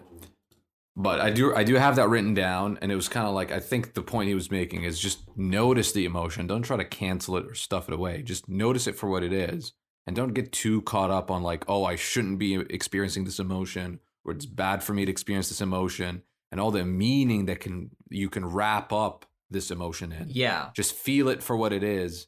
You're just notice it. Yeah. So there's one of his Sam Harris's better lines is that the half-life of an emotion. I love this idea that he has, which is that if you were to actually just stop adding fuel to the fire, like if you were to stop actually just actively thinking about how the world's falling apart, or, you know, let's say someone cuts you off, if you were to just actually pay attention to the emotion, but actually stop the thinking portion of it, just of like, this guy's a fucking asshole, and like, and this is the meaning, right? Just keep adding more and more meaning and just adding fuel to the fire. He's like, you'll find that like the half-life of the emotion's like a second, 10 seconds. Like, it's certainly not days, you know? And it's, you know, because the example that he used as well is like, you know, if you had like a bad childhood, he's like, what's the half-life of that? He's like, 20 years later, should you really still be feeling, you know, anger towards your parents? Oh, that's crazy. I didn't get to that part. You know, he's like, everything you said firsthand, I'm like, yeah, I got to. I didn't get to the childhood thing. That's pretty cool. Yeah. Yeah. So Austin, I don't know if you meditate, but you know, I do. I've started like I used Headspace for a few weeks, and then I realized that the reason why I wasn't meditating as much is because I was looking at meditation like it was like a commitment, like working out or something. But I realized that it's more of just a tool, as more than a commitment. And so I guess you can be both, but maybe I'm using the word commitment kind of out of context. But there's definitely some times where after our interview with Lane, I started using this term where Lane used this word called squirrel brain, or this term called squirrel brain, where it's like when you just have so much going on. I oftentimes, like a few times per week and some pretty crazy or hectic days, I'll get to a point where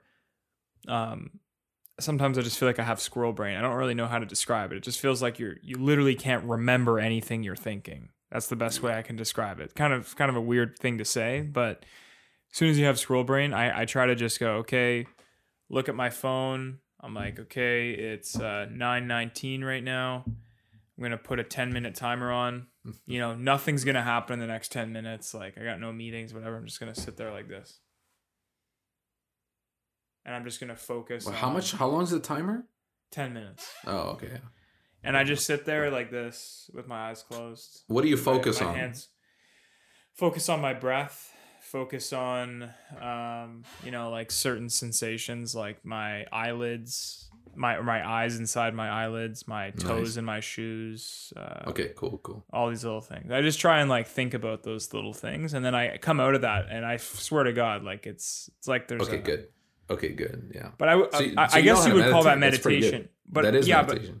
yes, but I'm saying like it's not guided. I would prefer the guided, but for some reason, something about guided makes it in my eyes like more of a step. Like it's like, oh, I need to go get my earphones and meditate. Whereas like if I wanted to meditate, I could just put my phone here, set a timer. Man, that's where Sam Harris's app is so good because yeah, he has a timer in the app too. But right. but Sam Harris, he doesn't actually say much while you're meditating. He may put in like a couple. Although notes, sometimes like, I feel like he's talking the whole time. Like, dude, shut the fuck up. Yeah. No. Well, it depends. Like, there's a difference between like you obviously know you've been using the app for years, but yeah, but like you get to learn. Like, I learned mental noting. I learned how to meditate with my eyes open. There's some crazy shit in there, bro. Well, this is where like what That's you just nuts. said I couldn't do is that. what you just said is sort of interesting because it shouldn't actually be a surprise that you can meditate with your eyes open. Dude, halfway through the session, he's like, open your eyes and continue breathing and do this and that. And I'm like, dude, because here's another distinction too. Okay, you could meditate while literally on fire. You could. No, but to meditate is actually just to pay attention to what's going on. No, yeah. Shavasana. So it's not like because and that's why one of Sam's, I think he probably said it in what you just played for us, right, Amber? Yeah. Which is that, and this is Sam Harris's like one of his main messages from the meditation, and and actually, if you listen to the interview I did with Chris Thompson during COVID, this is actually one of the things I brought up too, which is that there's the formal practice of meditation, but then there's the actual like just art of paying attention. Like the reason why you meditate is to improve your focus. It's to become more conscious, right? It's to be more present in the moment, right? Well, there's no point, like he's like, Sam Harris is like, you get no brownie points for being someone who meditates. He's like, it's irrelevant if you can meditate. He's like, no one, like, the only way that like if you meditate, great, but unless you actually are just more conscious or more present or just more aware or you're more focused in your daily life, then there's no point of it, right? It's like the same way that you can formally go and lift weights, but at some point in your life, you're probably gonna have to like open your door or squat down to take a shit or like lift up a box and put it back down in a different space, right? So we wouldn't call that working. Like if someone was like, yeah, dude, I went for a workout. You're like, what did you do? And you're like, oh, I went and like moved some boxes. You're like, was you just moving? Like, is that working out? Like, yeah. Right. So there's the distinction between working out and then actually using your muscles in your daily life. So you formally meditate, fine. But then when the client is yelling at you, are you in your monkey brain of like, fuck this client? Or are you in the present moment of like, interesting, you know, like you're in it. Yeah, true. So it's the difference between like the action and the state. because you can be in like a meditative state, but you wouldn't necessarily have to be taking the action. Well, no, but see, this is also this is also a huge misconception. When people think of meditation, they think of like calm. Like it sounds like that's what you just meant by what you just said, right? Yeah, exactly. Yeah, that's not you don't have that's not a prerequisite to be meditating. No, I see your point now. Like that's why I said you could be on fire. Like it's becoming aware of what's happening is actually irrelevant to meditation. Your state. Like like I used to meditate, for example, in a Starbucks, and I did that on purpose. I used to meditate on purpose in the middle of a busy Starbucks, like right during the morning rush. Yeah, I remember that. Yeah, and I, it was no different than meditating. Like I didn't have to go find a quiet place to meditate, right? Now, in saying that though, are you going to be able to, potentially focus more on one specific aspect of your sensation? Maybe, right? Didn't you have to didn't you lie down in the middle of the Starbucks once? There was That's I was awesome. reading. Oh, I was so funny. I forgot about that. The Tim Ferriss. Oh yeah, man, that's in the 4-hour work week. In the 4-hour work week, that's the challenge. One of the challenges was to lay down in the middle of a Starbucks during a busy time, lay perfectly flat on the ground and just snooze. That's so. And funny. I did it. I used to do it often, actually.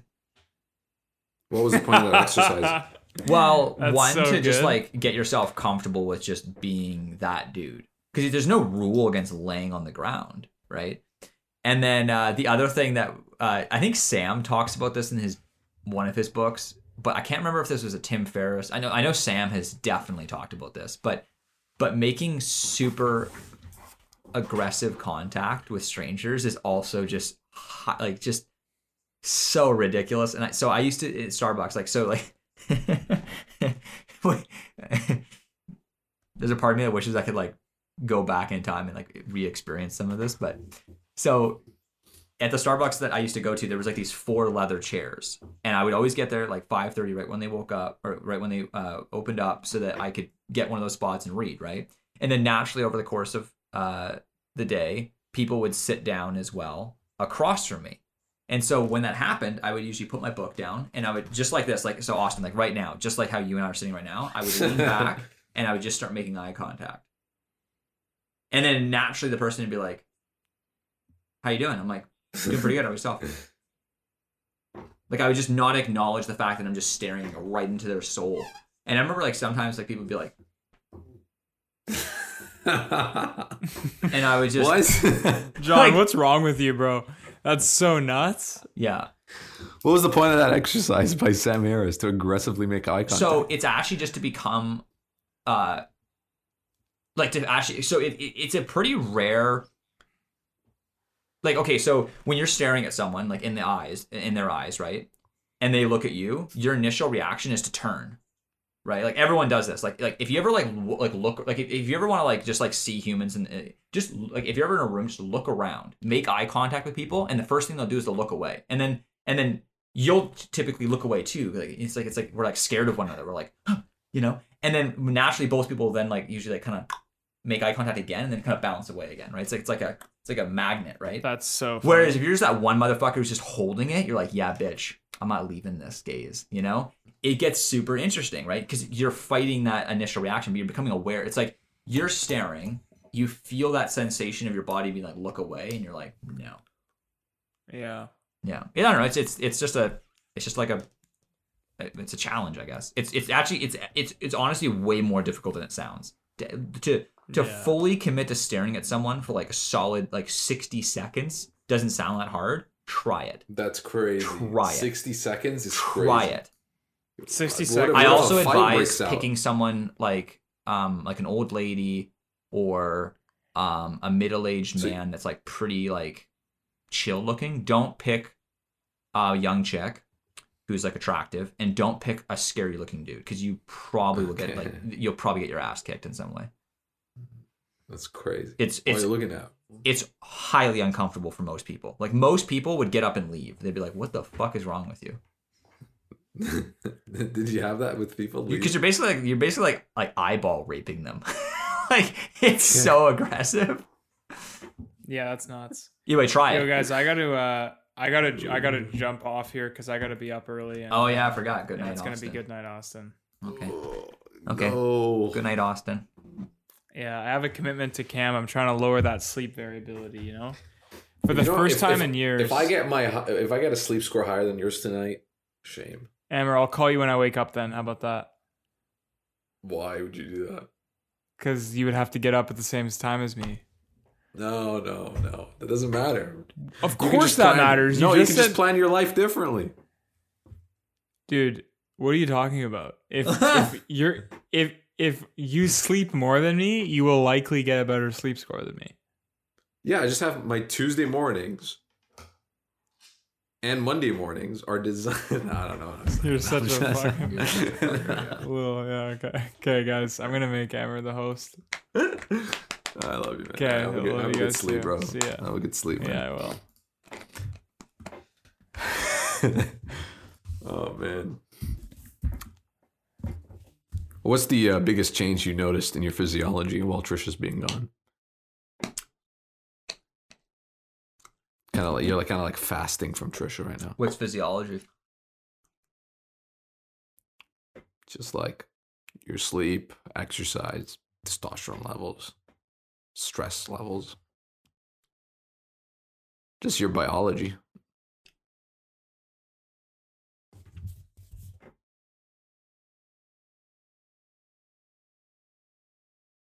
Okay, well here's a few. I don't know what's like the main thing. Like the first thing that came to mind is that I'm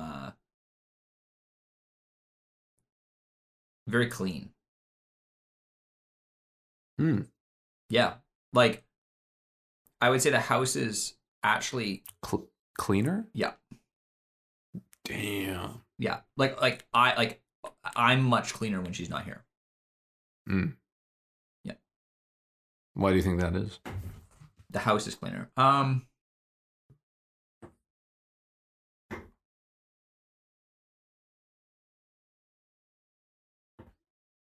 don't know.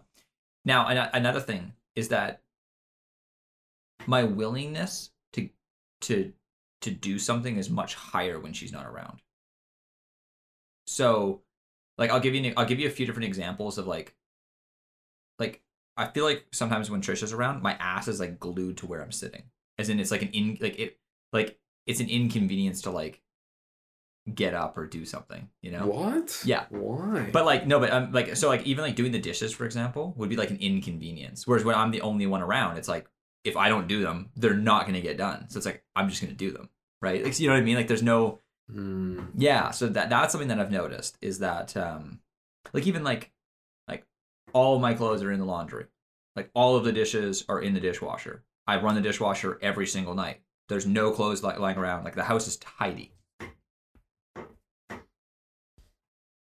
So that's one thing I've noticed. My sleep has improved dramatically. Like it's such a shocking difference. Like I wake up in the morning and I'm in a better mood. And yeah, I mean like I wake up without even I don't even wake up with my alarm anymore. Like I get up in the morning, I walk over and I turn my alarm off. I hop in the shower, turn the lights on, and I'm like good to go. Yeah. I read more. Yeah, makes sense. Yeah, I read much more. My night routine is much more the way that I want it to be, for sure. Which is just more reading. Well, how does Trisha impede that? Oh, I might necessarily. I don't think that Trisha actually impedes on. I don't think Trisha actually changes any of this. I think I change it when she's around. Why? I don't know. I mean, I wasn't even necessarily aware of this until she was gone. Oh, yeah, like cool. when she's gone, it's like I have no choice but to be my natural state. But when she's around, I'm not in my natural state. Oh, that's interesting. Yeah. Do you think you maybe put on a little bit of a mask when you were with Trisha? Well, I'm sure I do put on a mask, but I mean, I don't understand what the mask would have to do with, unless our meaning of masks is different. Yeah, it might be. Yeah. Yeah. I'm just fascinated. Why would you act differently with or without Trisha? Shouldn't you be the same? You know person? what? The why questions are so much harder. Like I couldn't really give you a good why answer. You know, like, I'm not gonna lie. Like I couldn't. I you know, If I did say why, it'd probably just be it'd be made up. I have no idea why. These are observations of just now that she's like not in the house. Like I've just noticed I'm much tidier, and Cool. yeah. Temperature's much lower.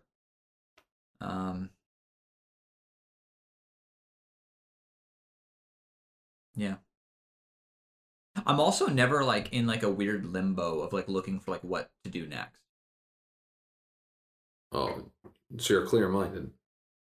Yeah, well, much more in the sense that again, I'm not having to rely on anyone. Like I'm not having to like necessarily schedule around her at all, or like because now my schedule is just like only my schedule.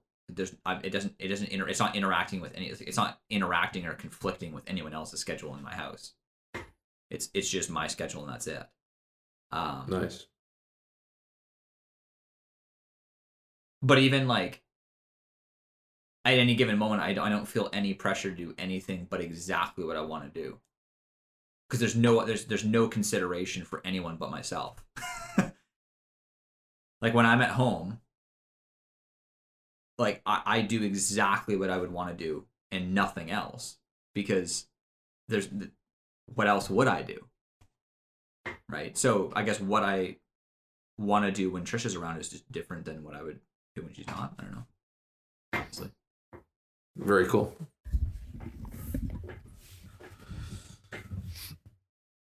Like I haven't watched any Office, for example. Yeah. Yeah. How's your week?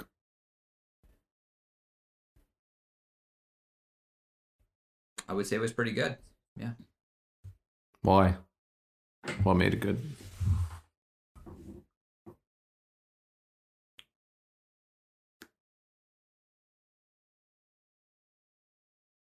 I mean, I suppose I wouldn't necessarily classify it as like good or bad. My week happened. Like I wouldn't like if I think back at like my like when we talk about the week, like we're talking on a Monday, not a Sunday. Sure. So if I look back at my last week, and I think about the positives and negatives, I can't really think of anything that like was super negative or anything like that, or positive. So I mean, I don't know. I guess I wasn't really thinking about it as a good or bad, but just. Was it successful in getting you closer to your goal? Goals, plural. Well, assuming I hit my goal, then yes, I'm closer to it. But as far as like the metrics that I was hoping to achieve, no, by no stretch was it a success in that way. What metrics were you hoping to achieve that you didn't? Well, mostly within the ProWorks business. So production wise was totally fine. It was good. I mean, nothing out of the ordinary. But sales though, like our lead gen has just taken a total like nosedive. Like the last like 2 weeks, like most of the fall has been like pretty slow for interiors, but we've had like some sporadic weeks where we've kind of made up some ground. But it seems like this entire fall, I'll be honest, it doesn't seem like any of our input, like it doesn't seem like we're being rewarded for how much input we're putting in. Like there seems to be a massive mismatch. Like if I was to like describe what we've done this fall, it doesn't sound like we got what we deserved.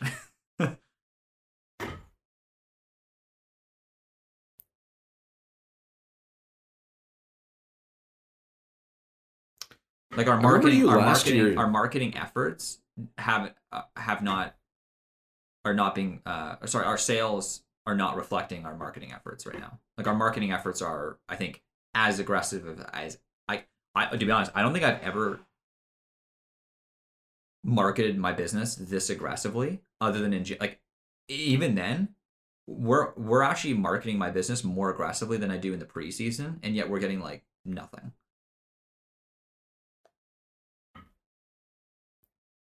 Like as far as like we have like 4 door knockers going out. We've knocked on basically every single door that we would normally knock on, like in Kelowna. Like as far as like we're good to go through like a second time this fall, basically. We just don't like all the same doors we normally knock on. I sent out 50,000 flyers. I've had the highest ad spend I've ever had on Google. Lawn signs, more company vehicles out than we've ever had. More Google reviews than we've ever had. Like by any metric of like lead gen, we're like we're doing the highest version of it, but we're just not getting any leads for interiors. For exteriors though, fucking insane. I've never seen so many exterior leads before. It is just like we're swimming in like I think we have like 75 exterior leads for next year already. Like it's just absolutely insane. And we've already booked like $300,000 for next year. Oh my god! Yeah, dude. like so, like we're crushing it as far as like next year's bookings. We just cannot sell anything for the life of us for this year right now. Yeah. What would you do if you ran out of interior work? I just lay people off. I mean, what else can you do? I mean, just... we literally can't do any more advertising. There's not I'm not kidding, Amber. Like there's not a like there's like. It would just be like I've already hit every single 50,000 flyers hits my entire area like 3 times. Like it's like we can't, I'm gonna run out of flyers. Like we don't like take in mind up until up until September I only sent out 90 or I think it was like what was it 70,000 flyers up until September, and I've sent out 50,000 just in the last 2 months. Like we normally get $2 in revenue for every flyer we send out. I've gotten maybe 25 cents. like so it's like 1/8 of what we normally get. Have you ever considered changing the flyer? Yeah, I actually got it's called refreshing the creative, changing the colors, I actually have image. different flyers for the fall than the normal season. They're actually specifically targeted for interiors. They actually say 15% off for interiors only when booked at the time of the estimate. Like it's like a better offer than the 10% off year round. Mm-hmm. Yeah. They're like double-sided gloss. They're like super nice. They're like all full color, double-sided gloss. They're like heavier. Like when you go to pick up one of the boxes, it's like at least 10 pounds heavier than a normal box because it's like that much more ink on it. And it's like glossier. Wow. Cool. Our Google. Anyway, where I was getting at though, I think there's legitimately just been a nosedive of demand. I don't think so. Well, dude, I mean, it's Amber, been 2 weeks. No. No, it's been a struggle this whole entire fall for interior work. I'm not saying exterior. I'm not saying exterior work, just interior alone. Like I'm saying, the demand for interior work this fall is clearly not very high. It's just not. It's just not high. That's fine. Yeah, but I don't think you can extrapolate that any further than just that one statement. Nor was I trying to. Okay. Yeah, I wasn't trying to say I'm not trying to say what you think I was trying to say. That's not what I was saying. No, what I'm saying is that clearly there's not fucking people looking for interior painting is what I'm saying. Because otherwise they'd fucking be calling me right now. Yeah. True. So yeah, I mean, I guess worst case scenario. I mean, now luckily we have a lot of our crews are fully booked until the end of the year already. So it's just a matter of I don't know, just like $60,000 of work we have to book. Yeah. Cool. Has Brady been performing to your expectations? He's actually exceeded my expectations. Him and Jocelyn left to Mexico last week, and they're there this entire week. So actually, you know what? This is an interesting time in my life. Jocelyn, Brady, and Trisha are all gone. Damn. Yeah. That's cool. So I'm having to do everything myself. You know what's funny? I think Stoneworks East and Stoneworks West are they're both in Mexico. I don't know if they're in the same resorts or anything. They are in the same resort. I think Stoneworks East is going next week, this coming week. They're going at the same time, but there's only an overlap of 3 days though, or something like that. That's amazing. That's awesome. Yeah, which is actually almost better that way. You don't want a full 7 day. Yeah. But I was saying it's kind of funny for Stoneworks West though, because the back 3 days of your trip, everyone's so hungover at that point, you're kind of tired out. But then Stoneworks East is gonna come and revitalize that energy, so it's gonna be because it's gonna be their first day, but everyone else's. So, but I'm actually really looking forward to going to New Zealand. I'll be honest. There's a part of me that just has an equanimity towards I'm satisfied with how much effort we've put in, and if the results don't come, the results just don't come. But now in the same token though, do you know what's hilarious? January's fully booked. January and February are almost fully booked. Wow. Yeah. Wow. Like we booked a $55,000 job for January and a $30,000 job for January. But just like, hey, any chance you want to do it in November or December? No. No. You know, it's just, you know, so. It is what it is. Yeah. Yeah, some really good bookings for next year. Lots of really good quotes for next year. So yeah, pretty satisfied. How about yourself, man? How was We're your coming week? in. Oh, pretty good. Had a really good conversation with James around integrity. So I'll read you this. I have this from Landmark. Unless you're playing a small game in life, you will not always keep your word, but you can always honor it. So lately, my integrity this past week has been slipping. Specifically, like as a roommate. Like, what do you mean? Like I would say I would like do a specific chore, but then don't do it. Okay, You know? sure. Yeah, so I just kind of like reset myself, and I made a list of things in my life that like I just wasn't keeping my word on. And I was like, oh, this is probably gonna be a small list. Not a small list. There are 1, 2, 3, 4, 5, 6, 7, 8, 9, 10, 11, 12, 13, 14, 15, 16, 17, 18, 19, 20, 21, 22. There are 23 commitments that I've broken with myself. and to Which other one is people. the most alarming that you've broken? Like, which one just pops off the page? Like, you scan down the list and you're like, oh, that one. It's that one. What's that one? Lunch. You're not eating lunch? No, sometimes I wouldn't eat it. And then the other one is like brushing teeth. What? Yeah. So instead of brushing my teeth in the morning, I brush it like 2 hours after my morning routine. So it's not immediate. It's like delayed. I mean, that's a pretty minor trend. Yeah, whatever. But Not at all. Not really.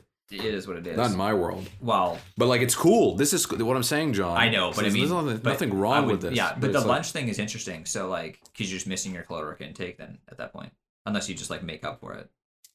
Yeah. Man, actually, I'll tell you what. How much do you have to eat, bro? How many calories?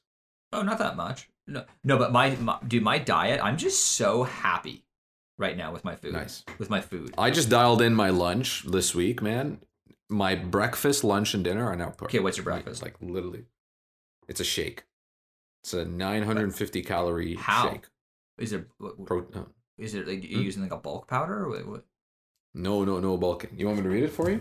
I'll tell you. What shake has 950 calories in it? It has to be something super weird, like mutant mass or something. No. Yeah, I'll just read you what's in it.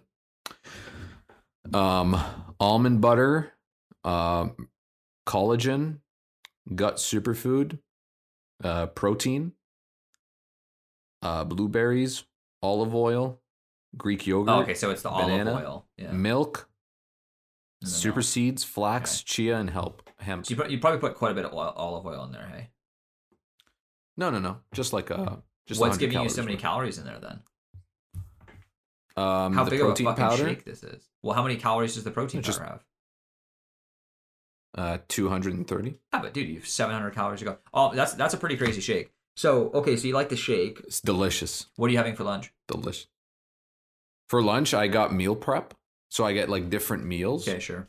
that I can. But I figured out for flavor, you don't put it in the microwave. Rookie move. You put the meal on a pan with olive oil, butter, salt, and pepper. Takes like 7 minutes to heat up. Tastes 10 times better. And I hate cooking. Doesn't take. Literally, you just dump it on the pan. I get it. Twirl I it. get it. Yeah. It's so good. So good. And then for dinner, I either eat, so I have 2 cheat days for dinner. I like one cheat day, I eat like chicken wings or KFC. Second cheat day is pizza. But then the rest of the 5 days, it's steak, salmon. Yeah, dude, I've been doing steak a lot, like steak and potatoes, basically, just your basic, you Yep. know, steak and Yep. potatoes. And I found this well, it's not I found it, but I've known about it for quite a while. But anyway, I've been getting my steaks from this place called T-Bones here in Kelowna, and they have like, it's all free range, free range, grass fed, no antibiotic beef. Dude, it's just like steak is just, I don't know if I can ever get sick of steak. Dude, it's so good. It's just so good. And then I hit my calories and I can eat a steak right now. Yeah, dude. I'm like 700. I'm just so satisfied with my, because I feel like I can eat not whatever I want, but I don't really have to like really worry too much about what I eat because I can afford all the calories. So my breakfast is 1,200 calories, 1,100 to 1,200. So I have. What is it though? It's it's organic potatoes. In the morning, they're fries, but they're like the only ingredient is the potato itself. Okay, so it's just cut potatoes. A little bit of butter in the pan, cook the potatoes. So I have like a breakfast poutine basically. So it's the fries, and then I put half a cup of cheese in it, and then 3 eggs. So that's about damn. So and then that's about 51 grams of protein as well, and then I have a protein shake as well on top of that. So and that's 30 grams of protein. So in total, 71 grams of protein for my breakfast, about 1,100 to 1,200 calories depending on how much cheese you get in there. Sometimes a little extra splash. And then for my lunch, I basically do one of 3 things: lasagna. What's your cheese though? Just cheddar cheese. Is it organic? Yeah, it's Armstrong cheese. It's actually just Salmon Arm, like it's just down the street. Salmon Arm. Nice. Sorry, Salmon Arm is a city. Like it's like an yeah, no, I know. Here. Yeah. Well, I have a client in Salmon Arm. Yeah, Armstrong too, cheese is fantastic. Yeah. Yeah. Cool. And like you can drive by and like see the cows. And then lunch is either lasagna, mac and cheese, or shepherd's pie. Yeah, damn, dude. Damn. And it's like this whole food kind of.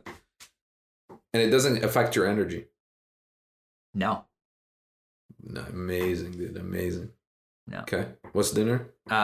Just because of how carb heavy it is, you mean? Yeah. No, I don't find it drains me at all. And then amazing. For dinner, just steak and potatoes.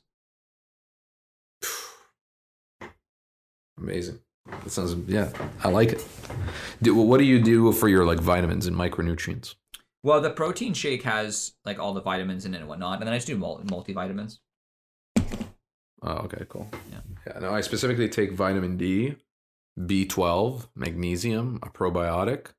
Yeah, and, I think this has everything you just said. Liver caps. Yeah. No, but beef liver caps, dude. Crazy. Yeah. So anyway, I'll show you. They're from New Zealand. They're from New Zealand. So, yeah, get that liver. What's one of that? Just super healthy. Liver, beef liver. Take 4 caps. Boom. Fair enough. Yeah. So I've been pretty satisfied with eating. My relationship with food. Nice. I mean, not that I'm doing like any sort of intense cooking, but I actually like having like that little bit of dinner time where I just like, preheat the oven, bake a potato. It's like not as hard, but I know. Cook a steak. It's just like I enjoy that little like sequence. It's kind of fulfilling. Yeah, it's a little rewarding in the sense that just like because you kind of have to like be around, like you have to kind of be focused and just around it. Yeah. But man, I made up my decision. I think I'm gonna try 10 sessions of therapy. I think I'm gonna take that route. Like counseling. Like counseling. No, just like therapy. I don't know. Like what do you like physical therapy or mental get a therapist? Therapy? Mental. Yeah, so like a counselor. Yeah, you could say that. Yeah, I don't know the right wordage. I've never heard it being called a counselor, but I guess yeah, same. It's a synonym. Well, I don't know, therapist. I don't know. I don't really. Doesn't matter. Mental mindset coach, whatever you want to call it. But like for trauma or for like. No, proactive. Like just to, I have specific goals that I want to try to achieve. To get like even better at some stuff. Yeah. So like just managing stress and anxiety better. And just upgrading certain and mostly eliminating certain insecurities, because it's like there's just new responsibilities that are coming up in my life that are very exciting, and I need to really be like at my absolute sharpest. So I'm just gonna try it. Yeah, I'm gonna try 10 sessions Yeah, and I can relate I'll to report that. back. Yeah, just report back, see what happens. But like, there's just certain things that like, yeah, I guess we can go a little bit deep here, if you like. But here's like some fears. Like, I just need to get better at saying no. I need to get better at like not trying to people please and always optimize to be liked. I have like this fear of like loving or being loved or not being loved. I'm like afraid of disappointing people. I'm afraid of losing friends. And I really mean like fear. Like it's a fear of losing do you friends. think those are unique to you at all? No, not at all. Yeah, because I feel like if you read those out, I mean, I feel like everyone can kind of resonate somewhat to those. Yeah. But it's like it's just like for the first time ever, this business is and my life is getting to a place where I actually need to be like actually in the top 1 percentile in how I treat my body, how I treat my sleep, treat my mind, to like start reaping and deserving the stuff that I want. It's like I have the tools around me. I have the people. I have what I need. I just need to deserve it. And I think doing this type of work can help me deserve it more. By just becoming a better person, a better leader, a better friend, a better manager, a better partner, better romantic partner. I mean, there's levels to this game, and I can't see why I can't try. So that's I just kind of gave you like 20% of this list, but there's a whole list here that I'm gonna try. I'm gonna basically show up. I'm like, here's what we're gonna try to figure out. Let's try to eliminate these, and I'll just report back to you guys, tell you how it goes, tell you how much it costs, tell you how much, I've done enough self-development to kind of know value when I see it, so I can just kind of report back and say, oh, here's what I really got, here's what I didn't like. But yeah, I think it'd be kind of crazy for me to be so intense at working the mind and getting into meditation. Well, that's why when you said therapist, I was thrown off a bit, because it doesn't sound like you need a therapist. It sounds like you need like a mentor or a coach of some sort. Yeah, sure. Yeah, whatever you want to call it. Well, that's what I'm looking for. Call it whatever you want to call it. But I'm saying if you go to like a psychiatrist, I just don't think you're gonna get what you want.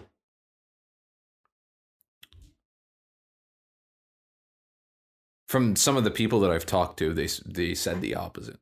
So like I'm open. I'm here in discovery. I'm not married to anything. They have I'm gonna like the game plan is most of these therapists have like 15-minute sessions. So I was advised by some of my friends, like book 10 of them with 10 different people, and like make it clear what you want, and then they'll either tell you if it's good fit or not good fit, or you can find out. And if you find somebody that resonates with you, you do one session with them and just actually go a bit deeper. And if they want, or if you feel like they are the right person or they've solved these specific problems, then maybe pursue it, or don't. The alternative would be to go to a mindset coach, but it just happens within my inner circle here in Toronto of people that I admire and look up to. It's like that's what they're doing. Like so I'm just gonna it's just James, Christine, Dan, like we're just Riley, like we're just kind of going. We're trying it. We're all trying. Christine's been doing it for a while. Had some success with that.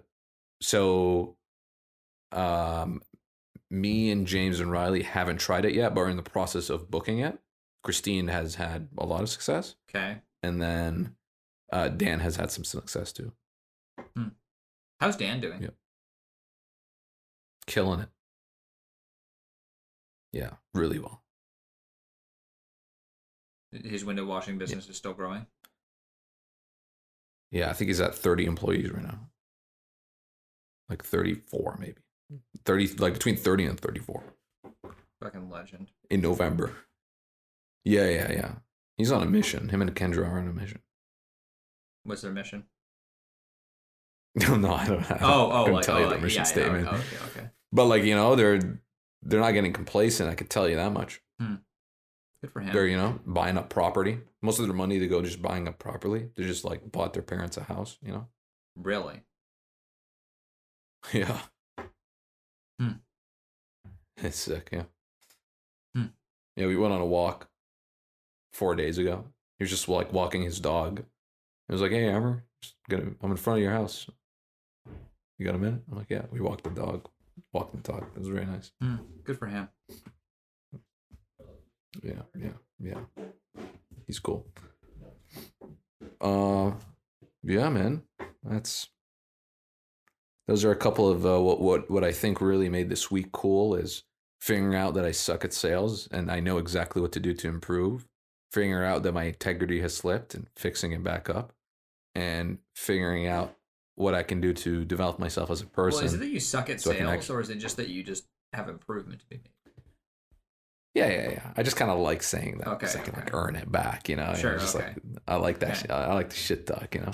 Even myself, you know. This is my, you know, Michael Jordan. He creates games in his head. It's like, oh, he was trash talking me and all that. And he's like, Yeah, you know, fair enough. I don't know. I always like to like be careful with the language I use, and like suck is like not. Yeah. Okay. Good. Okay. Good point. That's good. Valid. So yeah, man.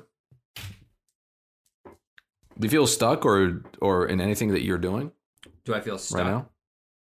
Yeah, in anything that you're doing or no?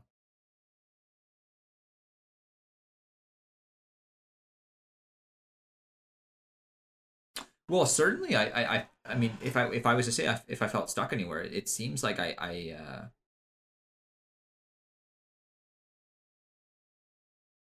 mean, like I would say I'm stuck in the painting business as far as I'm stuck in a situation where it's like I just can't seem to solve. I mean, I suppose I just have more painters than I had last year, but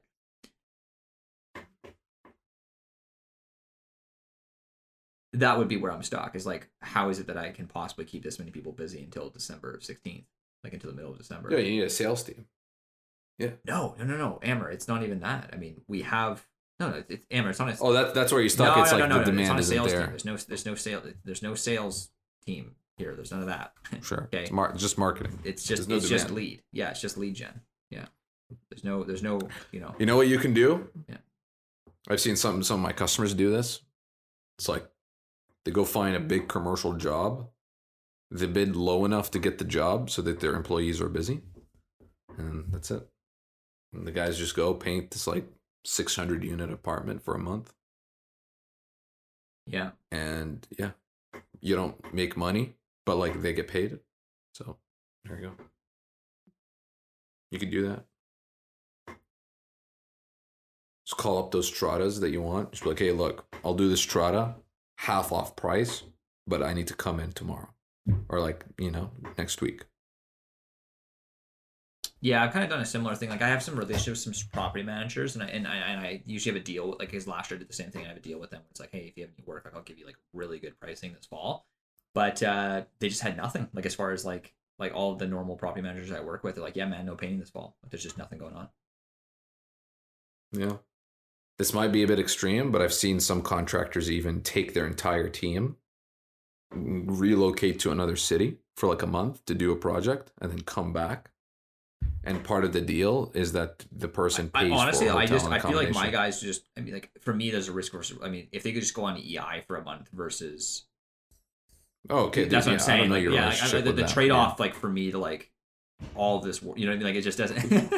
Yeah. Just get a bus, get a couple of No, buses. but you asked me like if I felt stuck anywhere. When I felt stuck is like I was sitting today and I was just like, what the fuck do I do? Like as far as like how do I drum up more work, right? So that was one area I felt stuck, but otherwise not really stuck. But there's definitely just like a general, and I don't think this will ever go away. And I would say it's almost like the most mild it's ever been. But I'm sure you can relate to this. But just like a impatience. Oh, yeah, that's dangerous. Very dangerous. Yeah, very impatient. Yeah, that's like when you're living in the future. Just go back to the present. Just enjoy it. Yeah, no, I think there's definitely, good point. Definitely a good call on living in the future. There's definitely been a lot of that going on where it's like, I'm just like running. It's part of what makes us successful because we're very long-term minded. But like I had this conversation with James where both of him and I were very impatient around building a sales team because we just know how big the business can grow and how much more money we can make. But then it's just like, whoa. We both recognize like we're living in the future and we're constantly disappointed that impatience was like a reflection of somewhat of a disappointment that we don't live in the future, but we live in the present, and that we have to do work to earn that future, which is just like already like you're in debt. It's like you're starting your day in debt. That's the impatience. You got to catch up on that debt. The way to solve that is just recognize that the future doesn't exist. Neither does the past. You only have right now. And you get a nice, cool relaxation and a good reminder that, you know what? Might as well just enjoy what I'm doing now, because that's all I have is right now. Yeah, and then also just like realizing I'm on my own path and not having to always compare myself to others and things like that too. Yeah, dude. Yeah, that's always dangerous. Definitely not living in the future all the time. Yeah, enjoying the moment. I think that's actually one of the things I'm really looking forward to about going to New Zealand is just like it, because I'm literally just like I'm just like thousands of kilometers away. Like I'm forced to just not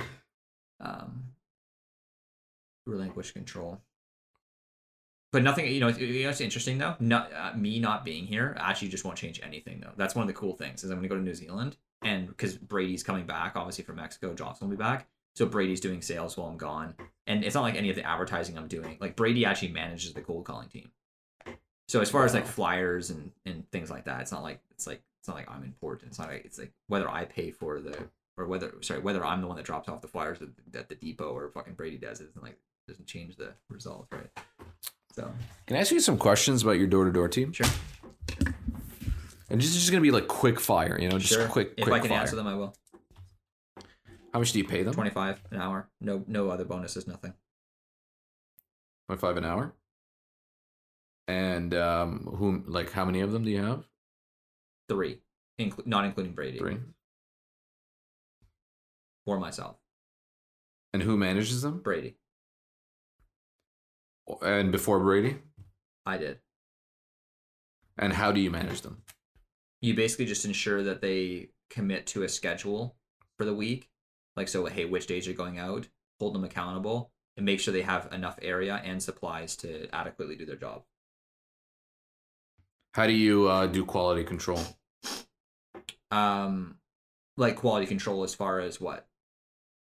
Like that they're saying the script right, that they're not fumbling the bag, that they're just actually doing a good job. Well, one thing, is like, are they generating good quality leads or are they not? So that's, usually if I send them if we send them to a certain area of town and they just, there's certain areas of town, if you send someone to Kettle Valley and they walked away with 0 leads, obviously they fucking did something wrong. Right. So if they go up to Kettle Valley and they're getting a good amount of leads, good quality leads, then they're doing a pretty good job.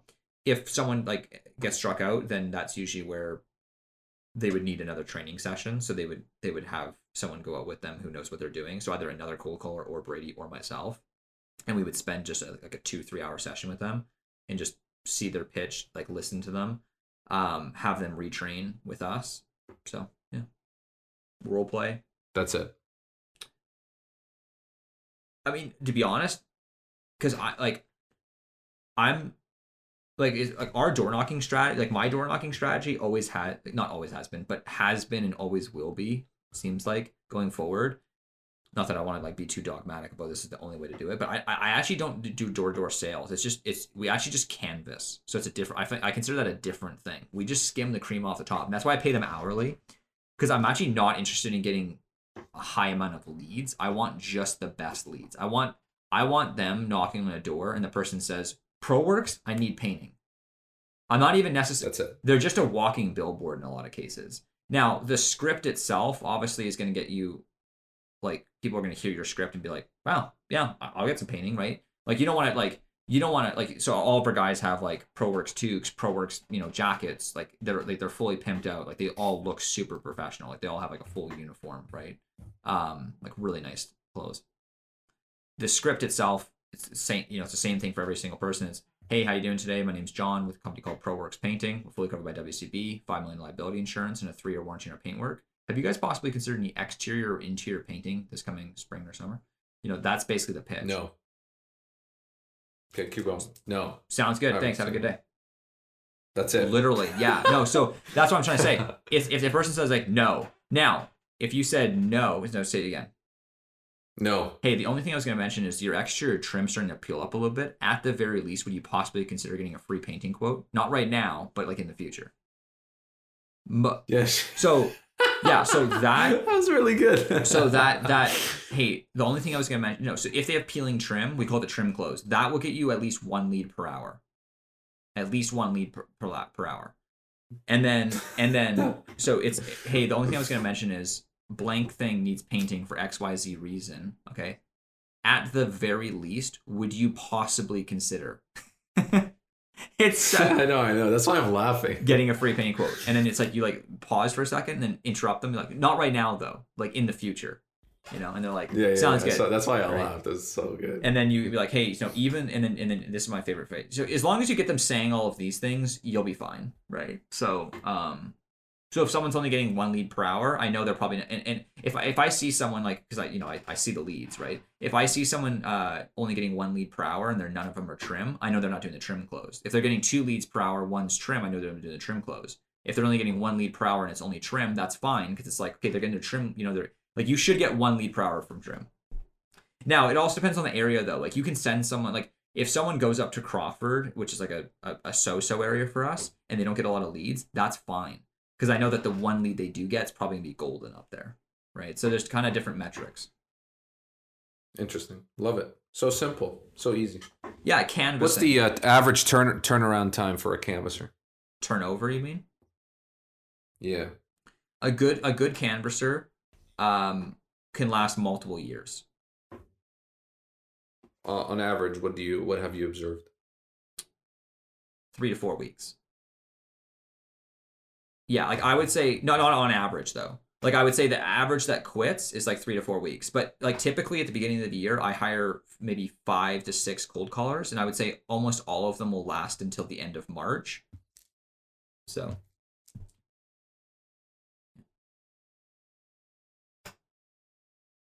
Best cold callers are tall, reasonably good-looking white males. It's not even remotely close. It's just not even remotely close.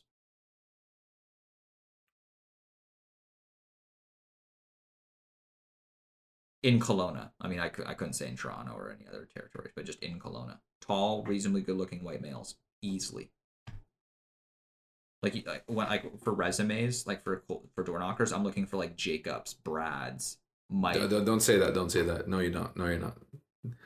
John's just making a joke. If you're listening, he's an inclusive workplace. He does not discriminate by age, race, or height. No, I mean, hold on. This is purely satirical. No, hold on. I mean, I'll stand by what I said. I'm not trying to like discriminate. I will look at everyone's resume fairly, but I just in my opinion, the Brads, the Chads, like those guys tend to do really well with door knocking. I'm not gonna like Amr Abu Shakra, I'm not gonna lie, you probably wouldn't do as well out here. It just yeah.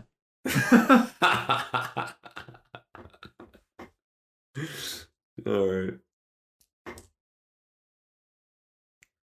Cool. So anyway, I'm looking forward to going to New Zealand. And I'm actually just really excited for next year too. Next year's really cool. Because Pure Air's really popping off, so it's kind of fun. Yeah, 2023 is going to be spectacular. Should be, can be. Yeah, it was cool. So like, because next year is actually gonna be the first year where I set a revenue goal not for ProWorks but actually for Aurelius. Ooh.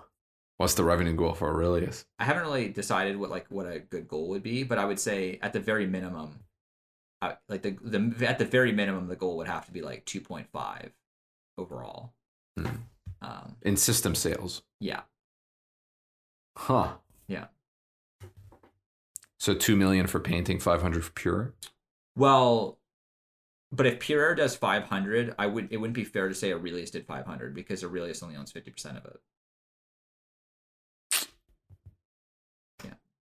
2.25 for ProWorks? No. What's your ProWorks goal? Probably it would be 2 million.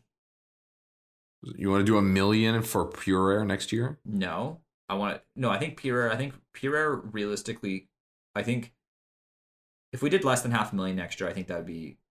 There's no reason why we can't do more like 500,000 next year, and then ProWorks should do about 2. Okay, so then your goal is 2.25 million. Well, no, because I own publicly traded businesses as well. And you're counting revenue as dividends? No, I wouldn't. Hold on. I'm not. No. Like when you buy a business, like so, for example, I mean, not that this is by any stretch like the revenue numbers are irrelevant. It's not like I'm trying to maximize revenue by buying businesses that are like low price to sales. But this is also why like revenue goals are kind of irrelevant when it comes to 1 second. But like, okay, but you're trying to be a millionaire next year, right? Yeah. Okay. But like, so like, for example, like if I go to like Smith & Wesson, for example, for every share, it has, let's say what it does next year, but $2 in revenue, right? So if I have... Is that EPS? Pardon me? Is that EPS? No, I'm saying revenue. Is there literally a revenue per share that you can figure out? Of course, it's the revenue divided by how many shares there are. What do you mean? Okay, fair it's enough. All, or price to sales. Yeah, I mean, it's just like a price to sale. Now, not that I'm saying that's like a metric that I really care about, but I should have more than $250,000 in revenue, from these shares. Not from Smith & Wesson. Not Smith & Wesson alone. From everything. Correct. Yeah. Yeah. Got it. Yeah. Got it. Yeah. Cool. Yeah. Actually, next year, because I mean, pending none of the companies that I have in my portfolio now cut their dividend, I'll have, as of right now, without adding anything else, I'll have about $10,000 in dividends next year. Which is like highly satisfying. The snowball, dude. I know. I'm just slowly adding little chips in there. Snowball. Dirty. Nice, dude. Nice. We do a little whack? Yeah, let's do it. And call it a night? All right.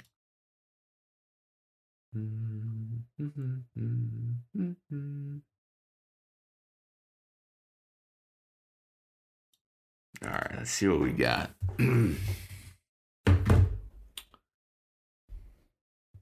YouTube.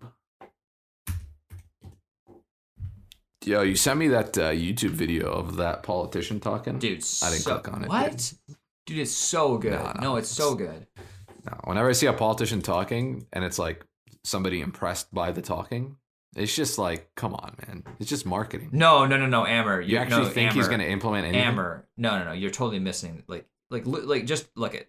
If I only get one video that you have to watch, this is it. That's how good. Okay, fair enough. You know what? Say no more. You don't have to say anything else. It's one of the best political. In my opinion, it's one of the best political speeches you're ever going to hear. It's a total game changer for Canadian politics, in my opinion. Yeah.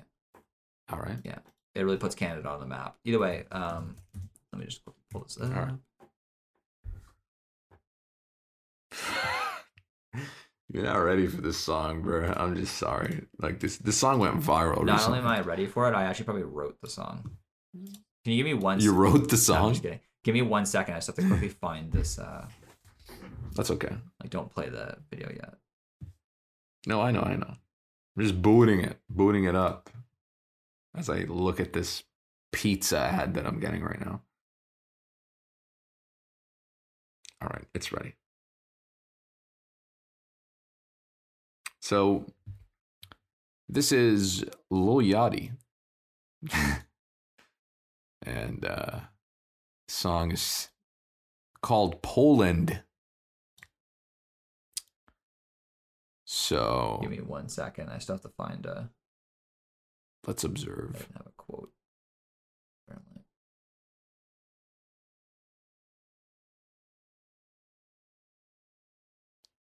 Okay, yeah, I like this.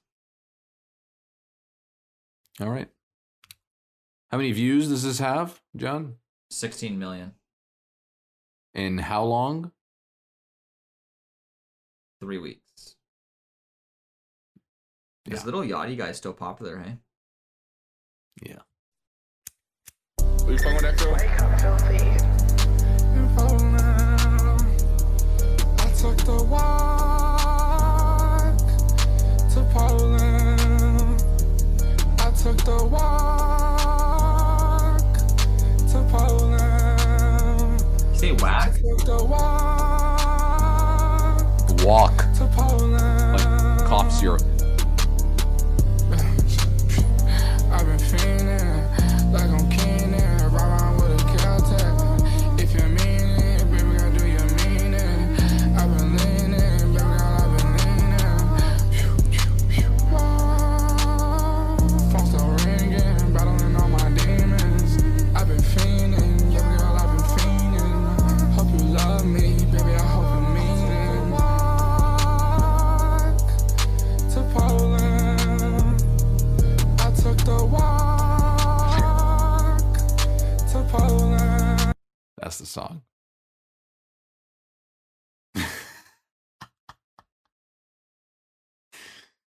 Read that. I mean, it's not even really a song, but okay. I took the walk to Poland. I took the walk to Poland. I took the walk to Poland. Pew, pew, ha. I've been fiending, huh? Like I'm Keenan, riding around with a Caltech. Wait, sorry, I messed up. I've been finding like I'm Keenan, riding around with a Smith & Wesson. Walk. If you mean it, baby girl, do you mean it? I've been leaning, baby girl, I've been leaning. Pew, pew, pew, walk. Phone still ringing. Battling all my demons. I've been finding, baby girl, I've been fiending. Hope you love me, baby. I hope you mean it. Walk. There it is.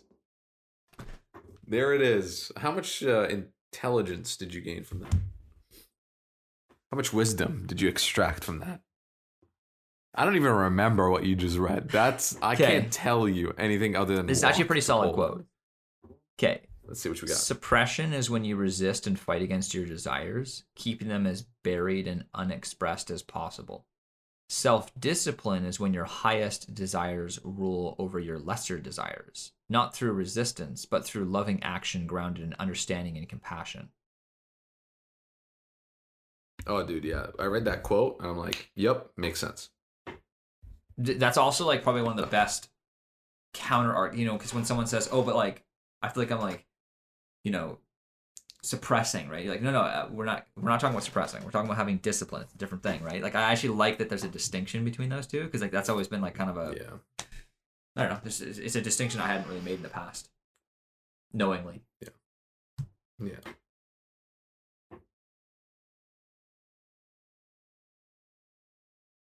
When do you leave for New Zealand? November 17th. 10 days. All right. So then I'll your next conversation we have, you won't be in New Zealand. No. Okay. Could you have just while I have you on the thing, for anyone that's not wanting to have a UFC chat, that's what I'm about to have. Who do you have in the fight, Israel or Alex Pereira? Is that tonight? No. It's no. It's this Saturday. Oh, this Saturday. Wait, Israel and who? Alex Pereira. Who's Alex Pereira? He's the only guy to ever He's the only guy to ever have knocked out Israel Adesanya. Oh, look at this. Yeah, but dude, there's some crazy fights. Alexandro. Oh, dude, there's crazy fights this Pereira. weekend. So like Dan Hooker's fighting Claudio. I don't know his last name, but Dan Hooker's sick. But the hell's it? Sorry, the thing's kind of messing up. But Michael Chandler's fighting Dustin Poirier as well, which is just absolutely absurd. Whoa, that's a good fight. Yeah. I think there was a couple fights that were canceled. Yeah, I'm gonna have a. Huh? There must have been a couple fights that were canceled though. Oh. Weird. Okay, either way. No, I got Adesanya for sure. You seem to be like an Adesanya fan. No, I'm just a fan of statistics. Statistically, he's gonna win. I'm just following the numbers here. There's a greater than 50% chance that Adesanya is gonna win.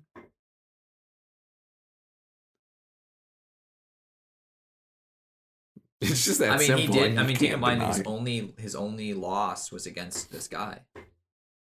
Yeah, how many years ago? That's like the 8 years worst ago. argument ever. Yeah, 8 years ago. He slept him though. Doesn't matter, man. It doesn't Well, matter. they both fought up to being the champ, like fighting for the championship. I mean, they're both there. Yeah, but you just compare careers, man. It's like,